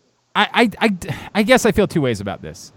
It's not like they really put some sort of spotlight on Dexter Loomis, right? Like he was in the camera shot the entire show. You saw because it of where he was. I get that. You saw him, but it's not as if they made a deal out of it. It's not as if, and again, as I talked No, about but- before, But don't use them. Don't use him. You only have so many can't have people to him main work eventing with. NXT essentially, or Well. involved in major storylines in NXT as this creepy dude, and then he's just smiling and clapping and yelling and shit. I don't know if you know he's on Raw. he's a face on NXT. I'm not sure if you've been Okay, paying fine. Then attention. Jessamine Duke. No, but he's Well, acting. she's straight. not on He NXT. doesn't act like that. That would be like if you had the Undertaker standing out there clapping and yelling. I think you guys. That are- would be a great bit, by the way. I actually would be in favor of that. But I think you guys are still, like ignoring a principle that we've talked about a lot, which is that they've made it very clear that NXT. I know. I'm Well, just saying, and I know I'm they not. think I'm not that. giving I it don't- that. I just don't agree with that. Well, and that's fine. And I'm with Aaron. I don't agree about the Jessamine Duke thing. I noticed that too. I didn't like that. I think why don't you just put all the baby faces out there, or if you have heels out there, have them in character. Like AEW didn't have this issue. They're all acting like But they are purposely trying to use the crowd in a different way than AEW is. They are purposely trying to use the crowd as a character. You can tell that they had coached everybody up. We need you to react certain ways to certain things. We're trying to recreate in storyline what would happen if we had our fans here. That's Then use certain people. well, they only have so many people to use. That's part of the problem. I don't think that was literally everybody they could use, though. That's just How many my, more people maybe do you I'm think wrong. they have to Maybe that is use? literally everybody they could possibly get. who else do you think they have? I mean, I'd rather By the see way, Jake Atlas out there. If you're going to have him cheer for all the faces. Jake Atlas was out there. I Okay, saw it. then you get all the faces that you know are there. I think Glenn might be right. I think it might have been everybody, because if everybody that I know who they are, literally everyone was there. I mean, it seemed other than like main event people. the sheer number of people that were in the But crowd. I'm saying there are people in Performance Center who you don't know. Right, but it seemed like they had to be there too. Like The Rock's daughter was. I saw like her. it I saw- seemed like I based mean, on the we could ask number. AJ. Well, If you take away the top NXT stars they didn't have in the crowd, right? right. And what's left of the NXT roster, and again specifically people that are available to you right now, it seemed like the number works out that you used all of your recruits and the lower end of the NXT roster, and that's who was in the crowd. And I mean, it could be if they had more people, they probably didn't want to use guys like Dexter Lumis, who are being featured prominently on TV yes, like that. I think I don't want to give Vince McMahon credit for anything, but if part of the story really is that he's and this is the way that it's been presented, that they are doing this the way that they did it because they are trying to stay within what has been suggested by the Then state. the main event's insane, by the way. Let's talk about this. You put up the plexiglass, you have them stand apart, you don't give them chairs for whatever reason, and then you have them dogpile in the ring at the end. I don't disagree with that. I don't disagree with it. I don't. Now, if we're Vince doesn't run NXT, so I don't know what to make of it. But the reports by the that way, we saw, you know That what I wasn't really NXT, though. That was on Raw. Do you know what I really? Yeah. Do you know what I really wanted to see on yeah. NXT though? yeah. I wanted all of the main roster guys to be the crowd. Oh, that would have been amazing if That were would have the been case. wonderful. God, that would have been amazing. No like doubt. Drew McIntyre and Yeah, Yes. that just would have like been Seth Rollins, like literally all the biggest names Yeah. to do the converse of what you did. No, that would have been absolutely brilliant. There's no doubt that would have been incredible. I don't know.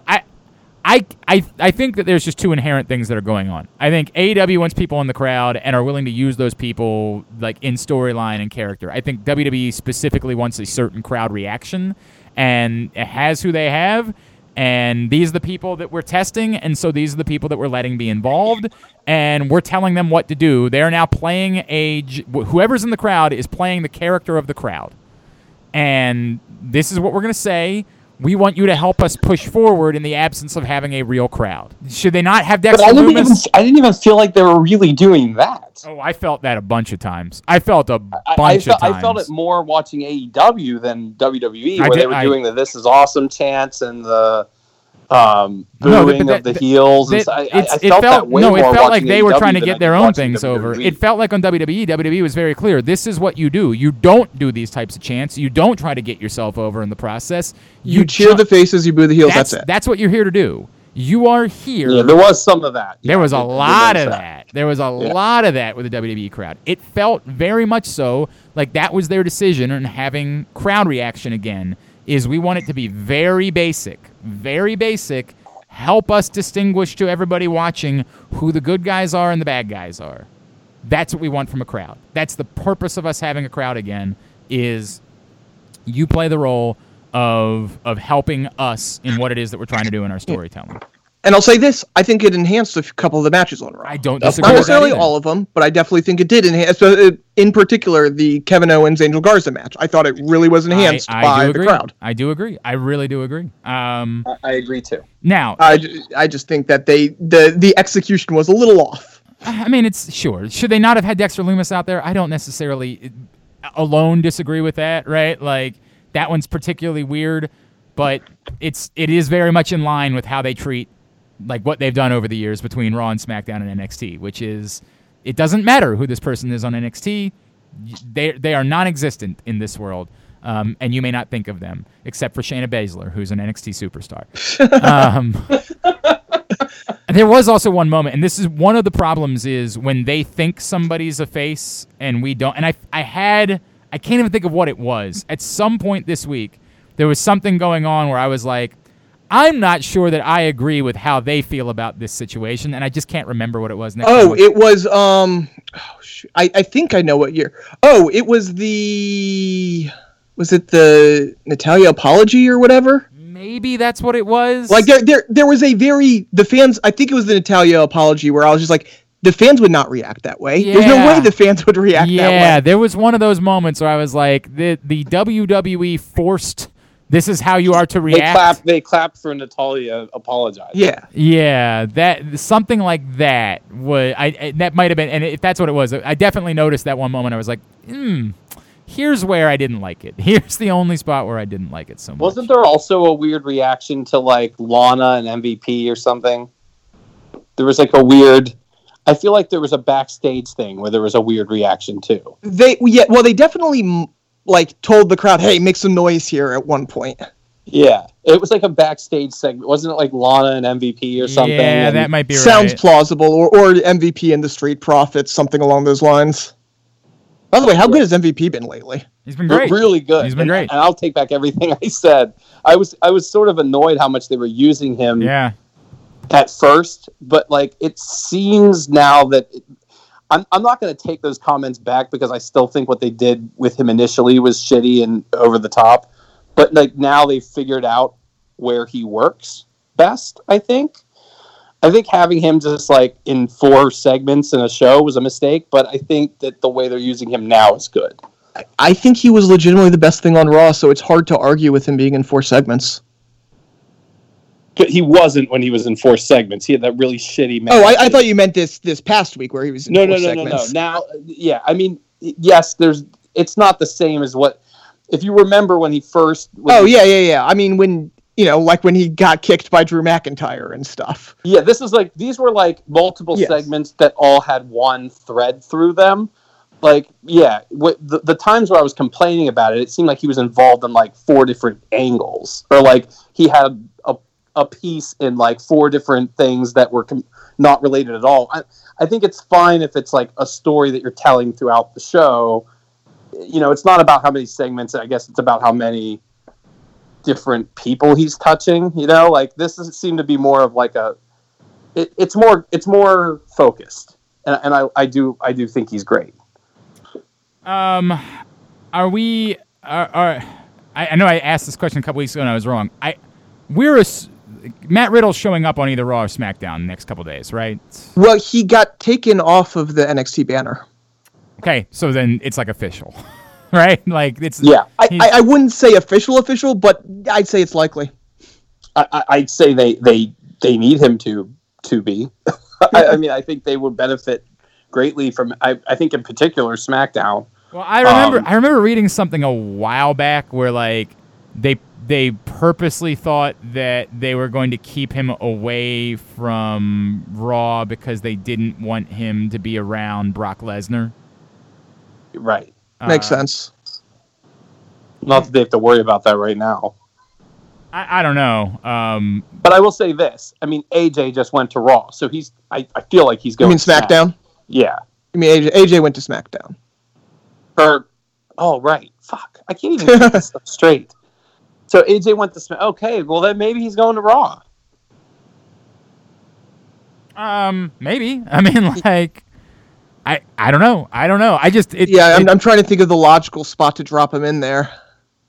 I guess it depends on what his character is when he goes up there. And like every champion is kind of a face right now. You could have him feud with Seth Rollins, which I have no problem with. Yeah, Like, work his way. I'm not saying immediately put him into a program with Seth Rollins, but What else do you have Seth do for a little while? I mean, you're having him with Ray for a while, clearly. Yeah, I mean, that's what they're right, gonna do. right. My bad. I totally forgot about the retirement. That's exactly what. My bad. My brain just utterly crapped out on that. How about Angel Garza going over Kevin Owens? that was weird. It's interesting because I also know, looking at the banners, they put Angel Garza in the banner for Raw. Andrade's not on the banner for Raw, but they put Angel Garza.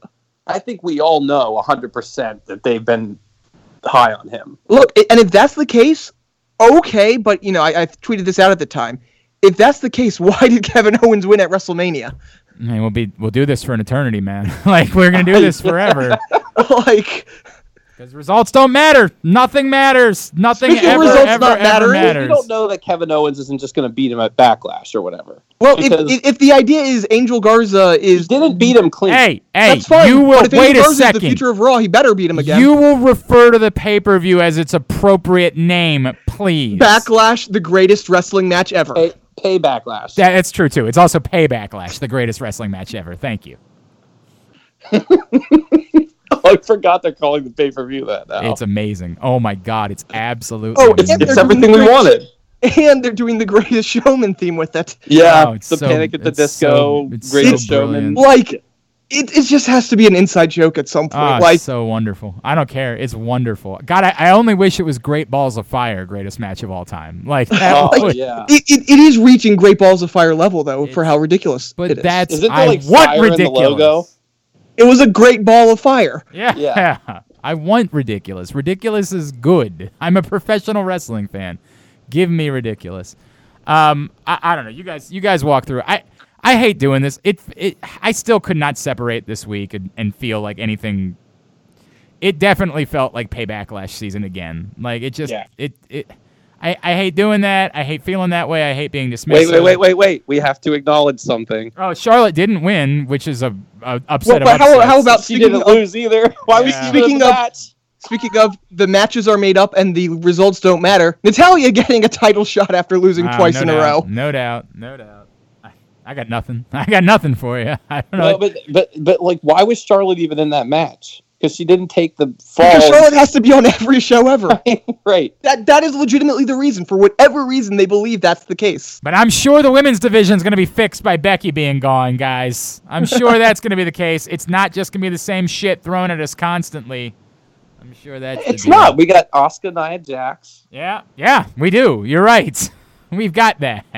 It's definitely Charlotte at SummerSlam, For though, payback. right? Oh, of course it's Charlotte at SummerSlam. Or it's I don't know. or it's all of the belts at SummerSlam. Shayna. Whatever it is. I don't No, Shayna is for whatever they're going to do in between this and whatever the July is. Great I guess balls, this is great balls Backlash. of greatest match of all time.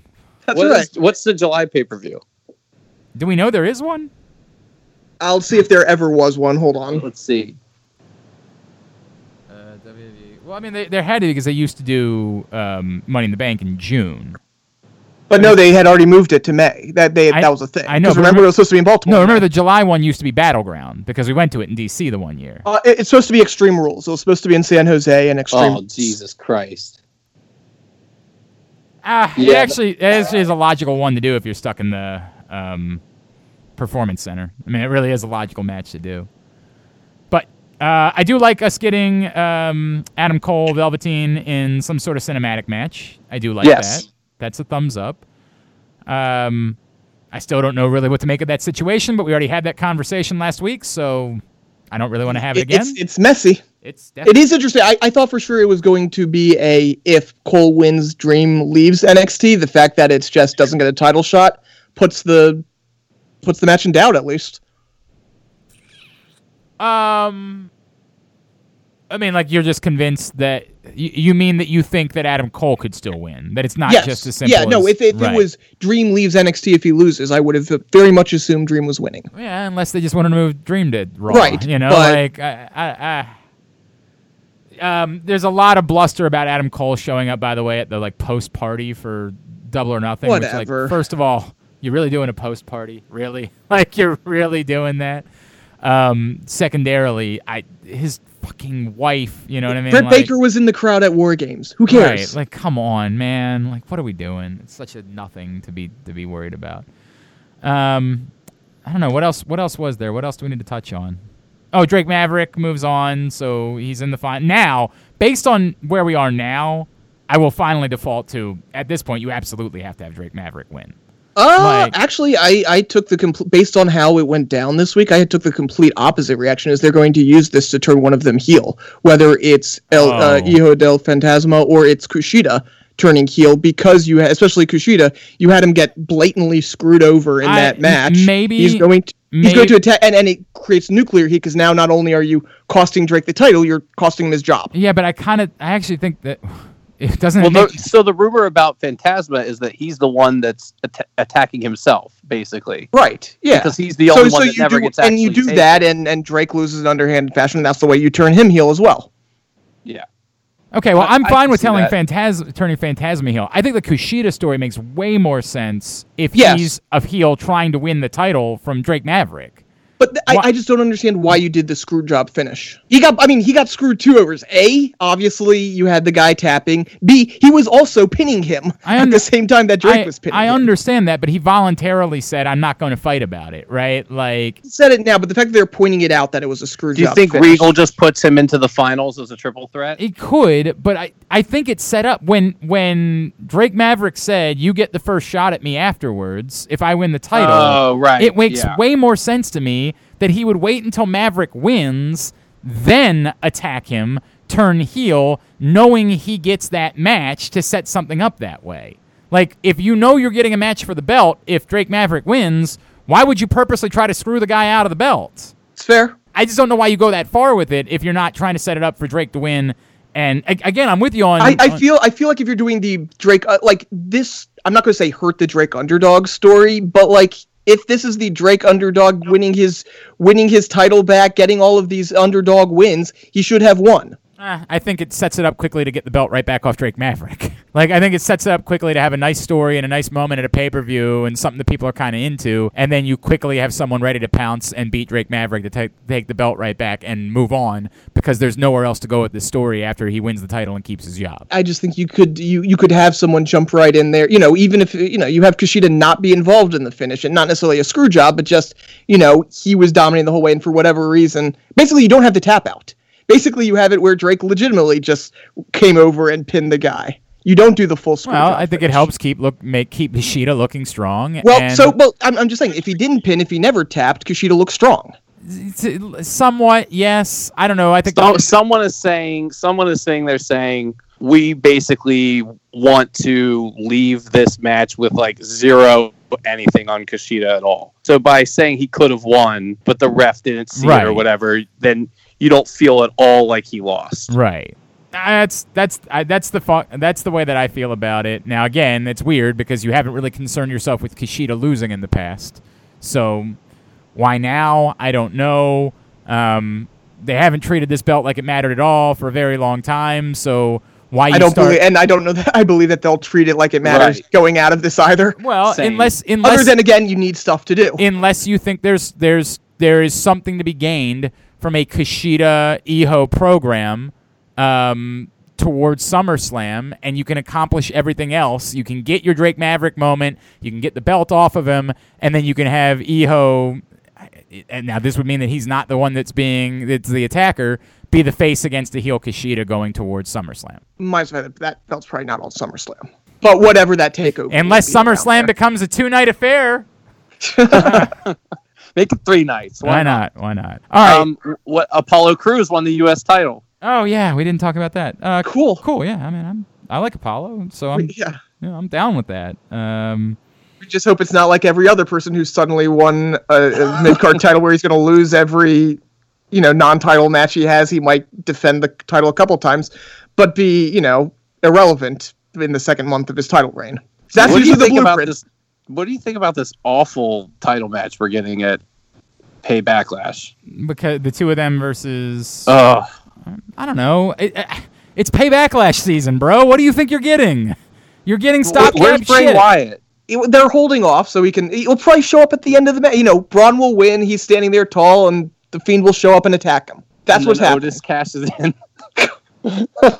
I mean, Man, I'm actually not opposed to that. If I'm being honest with you, I'm not opposed to that. Let me throw out a really, what do they call that when you like a bold prediction, like when you say like the Steelers are going to undefeated or whatever. What's like the Stone Bold cold prediction? Stone cold lock. I don't know what you're trying to. like basically like some crazy prediction that I don't really think is going to happen, but like I'm gonna pull a straw here. What if Otis is possessed by Bray Wyatt? I'm against possession. I'm not against him, Or, like, Bray, controlled basically. somehow. I'm not against of Bray trying to lure Otis in, and Otis being, the kind of simpleton and falling into I'm the just thing. trying to make sense of Otis with the briefcase. I can't make Well, sense. now that AJ's on SmackDown, AJ should absolutely be beating Otis for the briefcase at some point. That's absolutely what should be happening.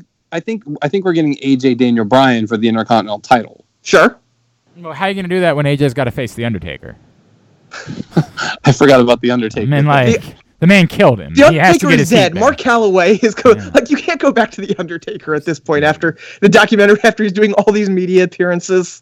But he's doing them, in fairness, they're calling him the Undertaker as he's doing They media are appearances. calling him, but he's not the Undertaker. I understand that, but they're still referring to him as the Undertaker. They're I going mean, to. it wasn't really the Undertaker. He really in the wasn't, graveyard but they still match. called him the Undertaker, and they're going to keep calling him the Undertaker.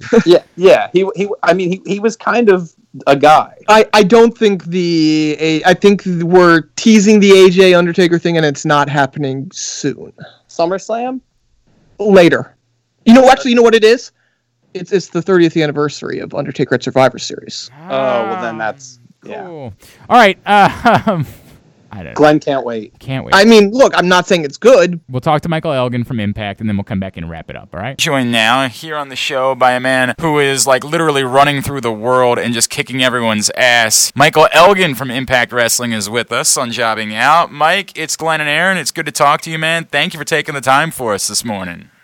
Oh, no problem whatsoever. My pleasure. Dude, how good did it feel to lay out Ken Shamrock the other night?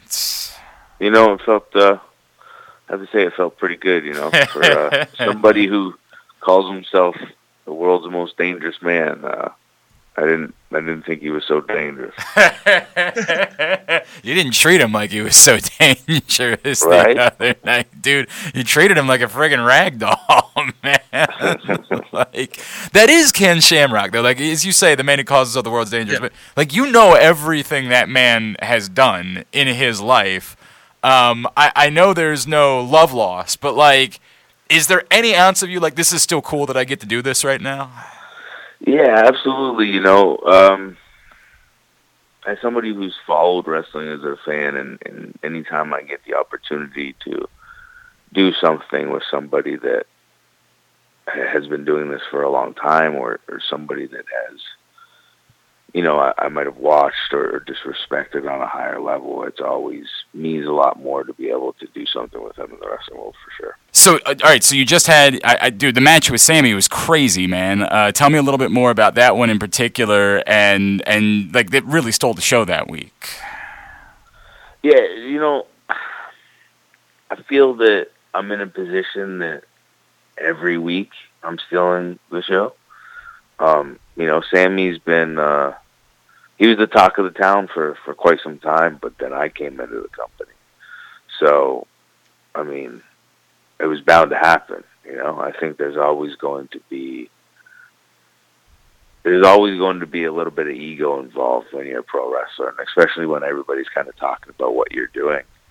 And I think that his ego was hurt, and when we went into that match, it just was all about who wanted it more, but also that who wanted to prove that they're the one that deserves to be talked about. So, obviously, I think I was more determined and maybe a little better. So I'm moving on. That being said, obviously the follow up not quite as good. How pissed off are you about the Trey Miguel thing? Well, as I said, just about Sammy. There's a little bit of ego involved, and his ego was definitely hurt.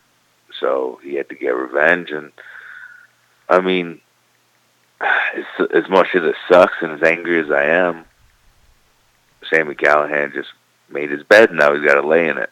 So, on one side, yeah, I'm angry, but on the other side, I like hurting people. And now I have a target to hurt. So, I mean, it's kind of a lose then win situation. So. You know, in addition to this, you know, really good tournament, all these great matches, and then the final, even though it doesn't include you, looks great with Ace Austin and Trey Miguel. Just what have the past couple months been like wrestling with no crowd, wrestling, you know, in this time during the pandemic? You know, to me, I'm comfortable wrestling with no crowd, and obviously it's a little bit different. Obviously, you know, having fans in the audience definitely adds to what we do in that ring. But to me, I'm still wrestling for an audience. It's just behind a TV screen rather than in the audience now. And something happens to me when I get ready for work. You know, it's like something switches in me, and I become a prize fighter. You know, and as a pro wrestler, I think we're all prize fighters. We should be fighting for a championship because being the champion means you're the top guy in the company or top girl in the company, and you make more money and all that stuff. So that's the prize that you're fighting for. So if you go out there and make it look like you are a prize fighter, and every win counts, and every time you advance counts, and then you can just kind of be in that mode that you just go, and it doesn't matter what's out there, you know? Like, and then that is, I think that has helped me be the wrestler I am still within the whole world of no fans. So I kind of enjoy it because I think that this is the time where you're going to see who's really good at wrestling and who's not, just because some people are not going to be able to turn that switch on and be who they are without people there. And I think the people that will be able to are the ones that are, you know, going to stand the test of time. Michael, you referenced coming over to Impact last year. You've done a lot of things in this business. Take me through why now, why Impact, why was this the place for you to be at this moment? You know, I knew I needed a change. I'd been in Japan for a couple of years. I missed so much of my son's life because when he was born, I signed with New Japan like a month after. And I knew I needed a change. I felt like I was spinning my wheels over there. I felt like I would have these big matches, and the company would praise me for these big matches, but they would come so few and far between, and I just wanted more, and started just figuring out where I might want to go, and I just watched, you know, the products that were out there that were available to me, and the Impact product I really just enjoyed watching. I felt like the roster was great. I felt like they were doing a really good job of making the championships important. And like I said, to me, we're supposed to be prize fighters, and that prize is supposed to be a championship. So when a lot of the angles, a lot of the storylines, a lot of the characters are driven towards those championships, that's the kind of pro wrestling I like. And I just felt that Impact did that so well that was where I wanted to be. As someone who's been in a lot of different locker rooms, both, you know, obviously the Ring of Honor, New Japan, as well as, you know, a bunch of independents, how does the Impact locker room compare, contrast? How's it different? You know, I think that it's just more of a family atmosphere, you know, and not to say that Ring of Honor or New Japan's not, but I don't know, there's this weird thing. I just feel like, you know, there's been times where Impact Wrestling really wasn't at the forefront of the world, and it feels like we have a locker room full of people who just wants them to be back on top. So we're all working together to outperform not each other, but outperform every wrestler that's not with Impact, that's with another company, so that people are paying attention to us. So, yeah, you know, I really think the locker room's been great. You know, you mentioned Tessa earlier, and you've obviously interacted. You've cut promos. That it felt like a lot of attention came to Impact because of Tessa getting the belt. What does it do for everybody now, knowing, hey, you're dealing with something different? When you cut your promos, when you work matches, this is different than anything that anybody else is dealing with in their, you know, their own programs throughout the entire sport. How does that raise your game, and how do you deal with that when you're talking about something that's obviously so different than anything else in all of pro wrestling? You know, it is different, but to me, it's not. You know, I think that I guess it's been called like the women's revolution of wrestling and stuff like that. But to me, it's just another wrestler, and that's not taken away. But I don't think we should look at, you know, women's wrestling and men's wrestling. Just look at wrestling, because somebody like Tessa is just as good as anybody else, male or female, in the world. So yes, it might be different, and something that nobody else is doing. But in the same token, I'm like, well, this is just a great wrestler that I'm wrestling. So I don't think it makes me change very much, only for that simple reason that I'm just looking at it like a world class wrestler rather than a female world class wrestler. If that makes sense. No, that's cool. Do you feel the same way when it comes to intergender wrestling as a whole? You don't even change your style, and you know, it's obviously been a hotbed issue especially over the past couple of years. And what's your thoughts on intergender wrestling? I think that it definitely has its place, and I know that people like it. I personally don't want to do too many intergender matches. You know what I mean? Like I think it's a great thing. I think that some people are very good at it. I think it's a mix of styles. You know, even with the world class, like I said, we should be able to look at everybody as world class wrestlers, not male and female. But the differences of the styles, I feel, is what can make a match good or bad. And that just puts in a whole new array of styles in the fray. So I think some of that's the styles that are going to take even a little bit longer to be accustomed for more people. Yeah. But there's some people who are very great at being able to mix styles, so they're having really good matches, like intergender matches. Is part of that, so, like you're a bigger dude, right? Like, you know, you're 245 pounds, right? Like, is that part of the thing? I mean, that I think that definitely plays into it. And there's also going to be, like, people that think, like, oh, what, you don't want to wrestle a girl? And as I said, I've done some intergender matches. I enjoy them. I would like to do some more, but sporadically, because wrestling is supposed to tell a story. And that story has to be revolved around the two wrestlers, their styles, their sizes, and anything that plays into it. So if I'm wrestling somebody who's 140 pounds, male or female, I have to make the match a certain way. So, like, I would hate for anybody to feel like I wouldn't be doing something to the best of my ability because I'm wrestling a female when it has nothing to do with it. And that, what I think is what comes with the struggle of intergender wrestling, because I think there's going to be some people who feel that maybe you're not working very hard or something, or not willing to do much because you have to adapt to size differences more so than anything else. And that's just to me, but it's not like I wouldn't, take moves or anything like that. Right. I just think, it's just one of those things where you got to be cautious to make everything really stand out. And I think how you make stuff stand out is if you are wrestling somebody much smaller, if you make them work for something a little bit more than if you were wrestling. If I'm 245 and I'm wrestling a 240 pounder, that's obviously a different platform than wrestling somebody who's much smaller.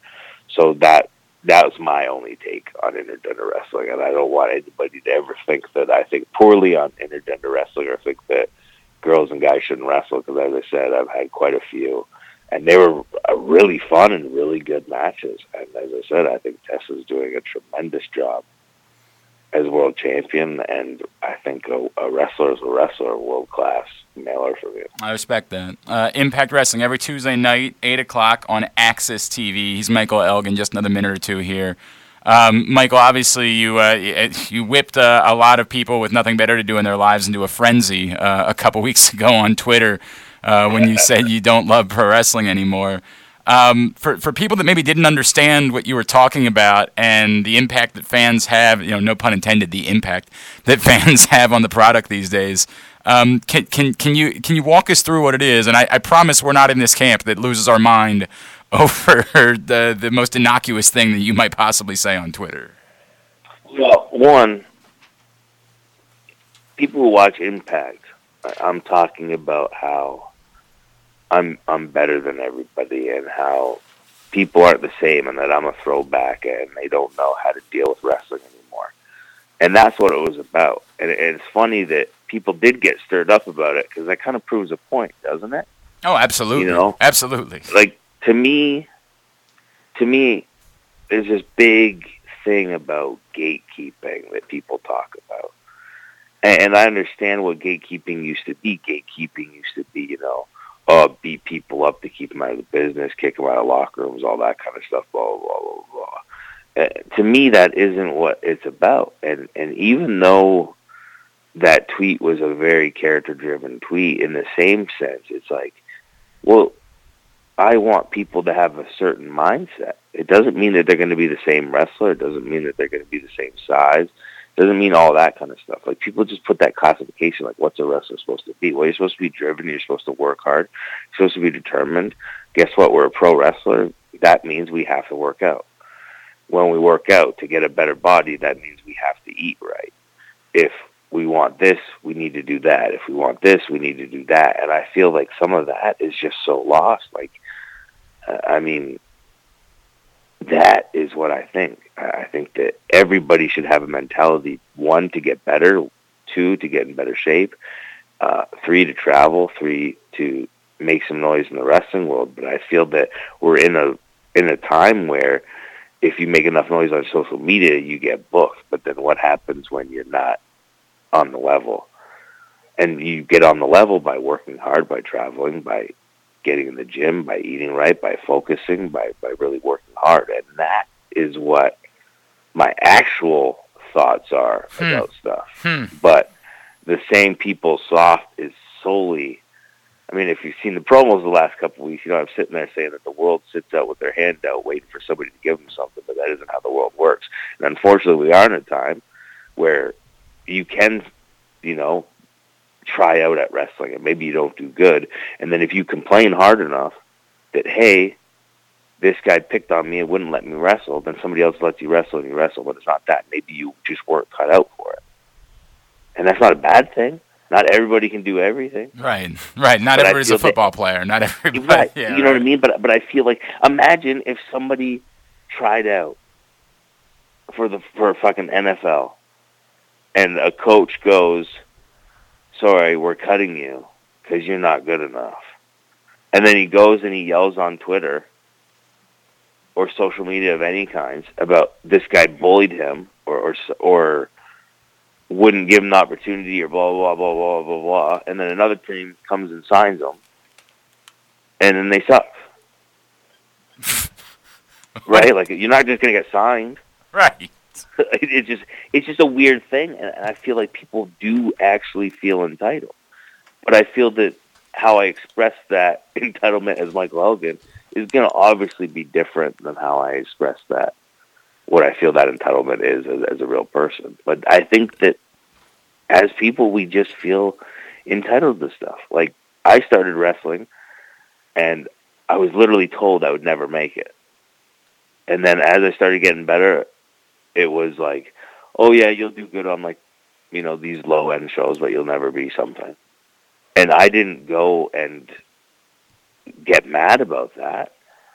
I went, okay, well, I'm going to prove you wrong. And now go get better. I've been Ring of Honor World Champion. I've been in New Japan's first ever ladder match. I've had a great year with Impact Wrestling. You know what I mean? But without somebody saying that to me, I probably still would have worked as hard, but that definitely lit a fire that wasn't lit before that.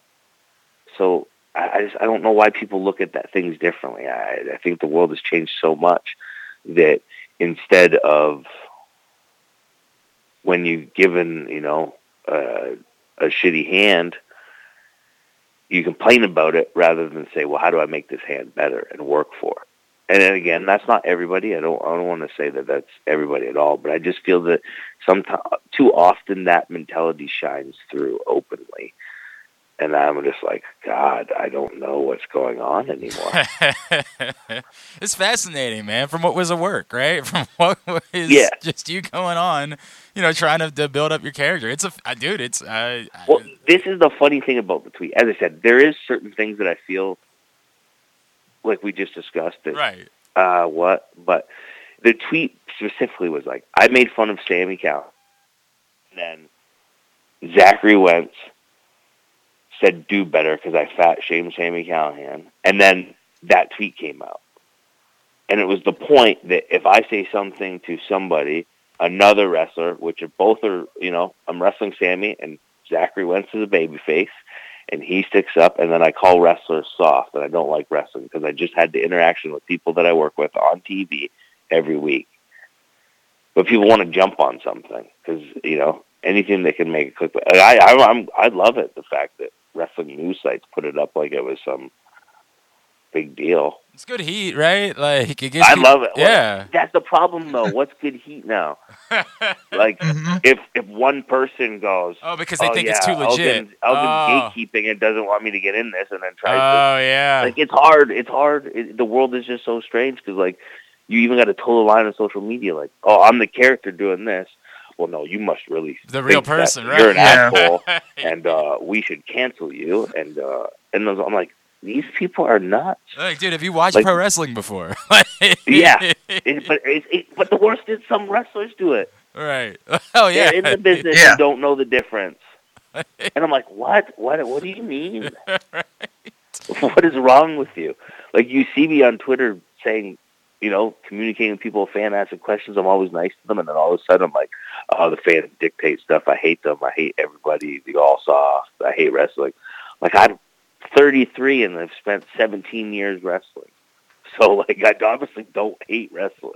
It's a weird world, bro. It is a weird world, man. Like, it's the worst. It's the a worst, weird honestly. world, man. I just don't get it. I don't get it. It's so crazy. Michael, I appreciate it, dude. What can we plug for you? Obviously, we want everybody watching Impact every Tuesday night, 8 o'clock on Access TV. What about you? Social media, T-shirts, what all can we plug for you, dude? Man, the T-shirts are up on Pro Wrestling Tees. I'm lazy when it comes to promoting them. Like, there's a bunch up there, but I just always focus on, like, the in-ring work, so I never plug the T-shirts. But if you really want a T-shirt, you can check out Pro Wrestling Tees. At Michael Elgin 25 on Twitter, and Big Mike Impact on Instagram. If we can, continue to keep following me. I'm trying to get that free protein and stuff like that from place. So that's awesome, man. Hey, Michael, thank you for doing this, dude. Really appreciate you taking the time for us this week, man. We'd love to do it again, all right? Absolutely, yeah, please. Very cool. Appreciate Michael Elgin taking the time for us, and he's had a great run of late, obviously outside of this week, on Impact, again, Tuesday nights, 8 o'clock on Access TV. Now, Brandon's back. Anything else that we need to talk about before we wrap up, or can we go ahead and just get into some plugs? It's been a while since we've talked about the SmackDown hacker. Oh, right, yeah. I mean, so wait, the Matrix guy. Yeah. So Keanu Reeves. I still maybe it's Keanu Reeves. I still feel like, I from the beginning I felt like it was Ali. But we're not going to throw Matt Riddle into this, are we? God, they better not. Wait, why would it be Matt Riddle? I'm only saying that because we know that he's supposed to make his debut. Like, and also this would be like the worst idea ever. So why wouldn't they do it? I mean, you frame it like that, then sure. Like, if you're just framing as it like, I feel like Matt Riddle is high on the list of people that we're afraid they're gonna screw up on Raw or SmackDown. So that's why I'm kind of like, please don't do this, please. I'm fine with it being Mustafa Ali. Like let's hopefully that's or someone else that we don't know. Yeah, I mean, if it was like the other one that was tossed around a bit was Chad Gable. Oh, that's kind of interesting. Yeah, I mean, Like, yeah. it'd be fine. I mean, it'd be fine. It gives two guys we like something to do. Right. As opposed to Matt Riddle, who should be champion. At the end of the day, so I went back and looked, and like the first time they started doing this was in like January or something, or early. It's been a while, right? Since they started doing the little glitches and stuff. Like, this has to turn into something, right? Like, it can't Does just it? be this Emelina? is Chad Gable and now he's going to lose, right? Emelina? I think this feels like they put more work into this than Emelina. Or at least the mystery of it. I wholly disagree Obviously, with they that. did a lot of work with Emelina. I believe we've already seen reports that said that when they started this, they had no idea who it was going to be. Oh, wonderful. Remember GTV? I mean, like, I make nothing of the idea that this is anything other than just something that somebody came up with one day. The anonymous Raw GM. The anonymous, yeah, exactly. The anonymous GM. There are plenty of cases. No, it wasn't Hornswoggle. It was they did that 3 years later as a throwaway joke. Yeah, Hornswoggle is Vince McMahon's son, right? Like, yeah. Well, they did reveal the anonymous GM to be Hornswoggle. Right, like three years later in a throwaway joke they did. No, they revealed it like did they reveal it? Yes, yeah, but it was a throwaway joke. Like there was no plans on Hornswoggle being. My point is there was no actual plans on Hornswoggle being the GM. Oh no! Yeah. But it wasn't like 3 years later. It was like right at the end of it when they burned the. No, it was several. It was a couple years later. Oh. Yeah. It might not have been 3, but it was well after the anonymous GM. Look, I certainly think it's possible that this is going to be a giant turd. I certainly believe in that, or that it really just isn't anything. Like, it's also the type of thing I could see just going away and then pretending like it never happened. I've been conditioned to feel that way and not get payoffs to anything. I don't want it to be Matt Riddle because, of course, I don't want it to be Matt Riddle. But if it's something they started doing without a purpose defined, and then they decided they wanted to put Matt Riddle on the show, the idea that they couldn't just decide to make it Matt Riddle, I believe that's possible too. I believe it's possible too. I don't like it, but I also think it's something they could literally ignore 2 weeks later and pretend like it never happened and just have Matt Riddle be a guy again at that point. I will say this: the image of Matt Riddle sitting in front of a computer monitors like that and the light turning on would be just the most ridiculous image ever. Yeah. That would be really incredible. That would be really, really incredible. There was another rumor I read that that it could be a woman. Yeah, there was talk maybe Ember Moon. I don't know. I don't know what her status is about her injury. I thought she said like her injury was so bad it could be career. Yeah, ending. she was crying on backstage that her Yeah, career might be over. Anytime I hear something like that, Yeah, you wonder if that's just you build it up to make the surprise get a little bigger. attention. I hear you. I didn't know. I mean, it could be if I thought anyone other than me watched backstage or cared about it. Well, but it got a lot of attention. I didn't know that happened on backstage. I read that story a bunch of places. I didn't know that it came from backstage. The fact that it happened on backstage I thought that was just her like doing an interview or something like that. The fact that it came from a WWE source does make me think more like what Aaron's thinking. The other thing was it wasn't like the point of whatever the segment wasn't her. She was a panelist talking to someone else, and she brought it up to like someone else asking about their injury or something, and it sort of came up in the conversation. So it was almost kind of awkward. Like it almost seemed like they didn't want her to talk about it or something. But I don't know. I don't know how to take that show sometimes.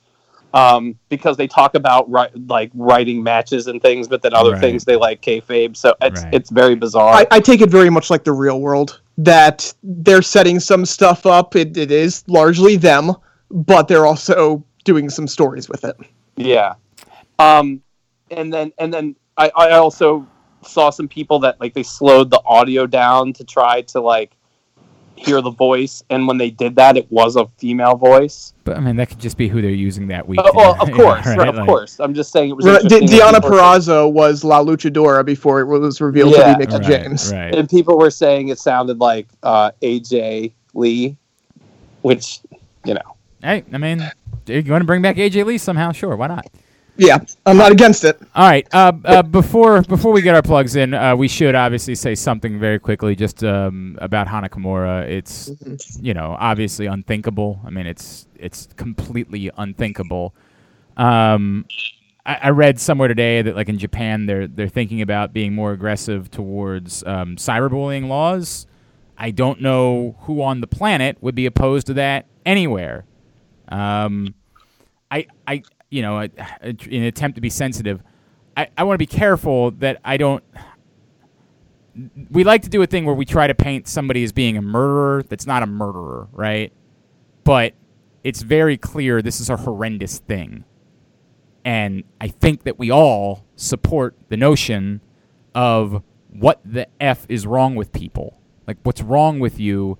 And at some point, while you can say, hey, they're just words, we all know that's not the reality of it, and that there are consequences for your words. The idea that you can hide behind freedom of speech, to certain extents you can. We have made it very clear that there is a difference between that and hate speech, and I think we all support.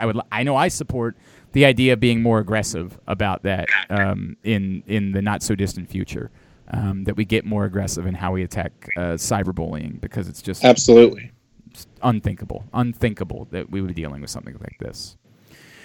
Okay, where we are. At Brandon Linton, of course, on Twitter, at the Aoster. I'm at Glenn Clark Radio, at AJ Francis 410. Appreciate Michael Elgin taking the time for us, and anything else we need to get up. I guess we're still in the same holding pattern for plugs at this point. It's just where we are.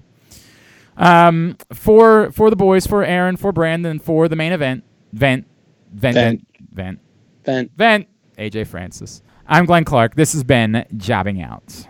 Fuck cyberbullying.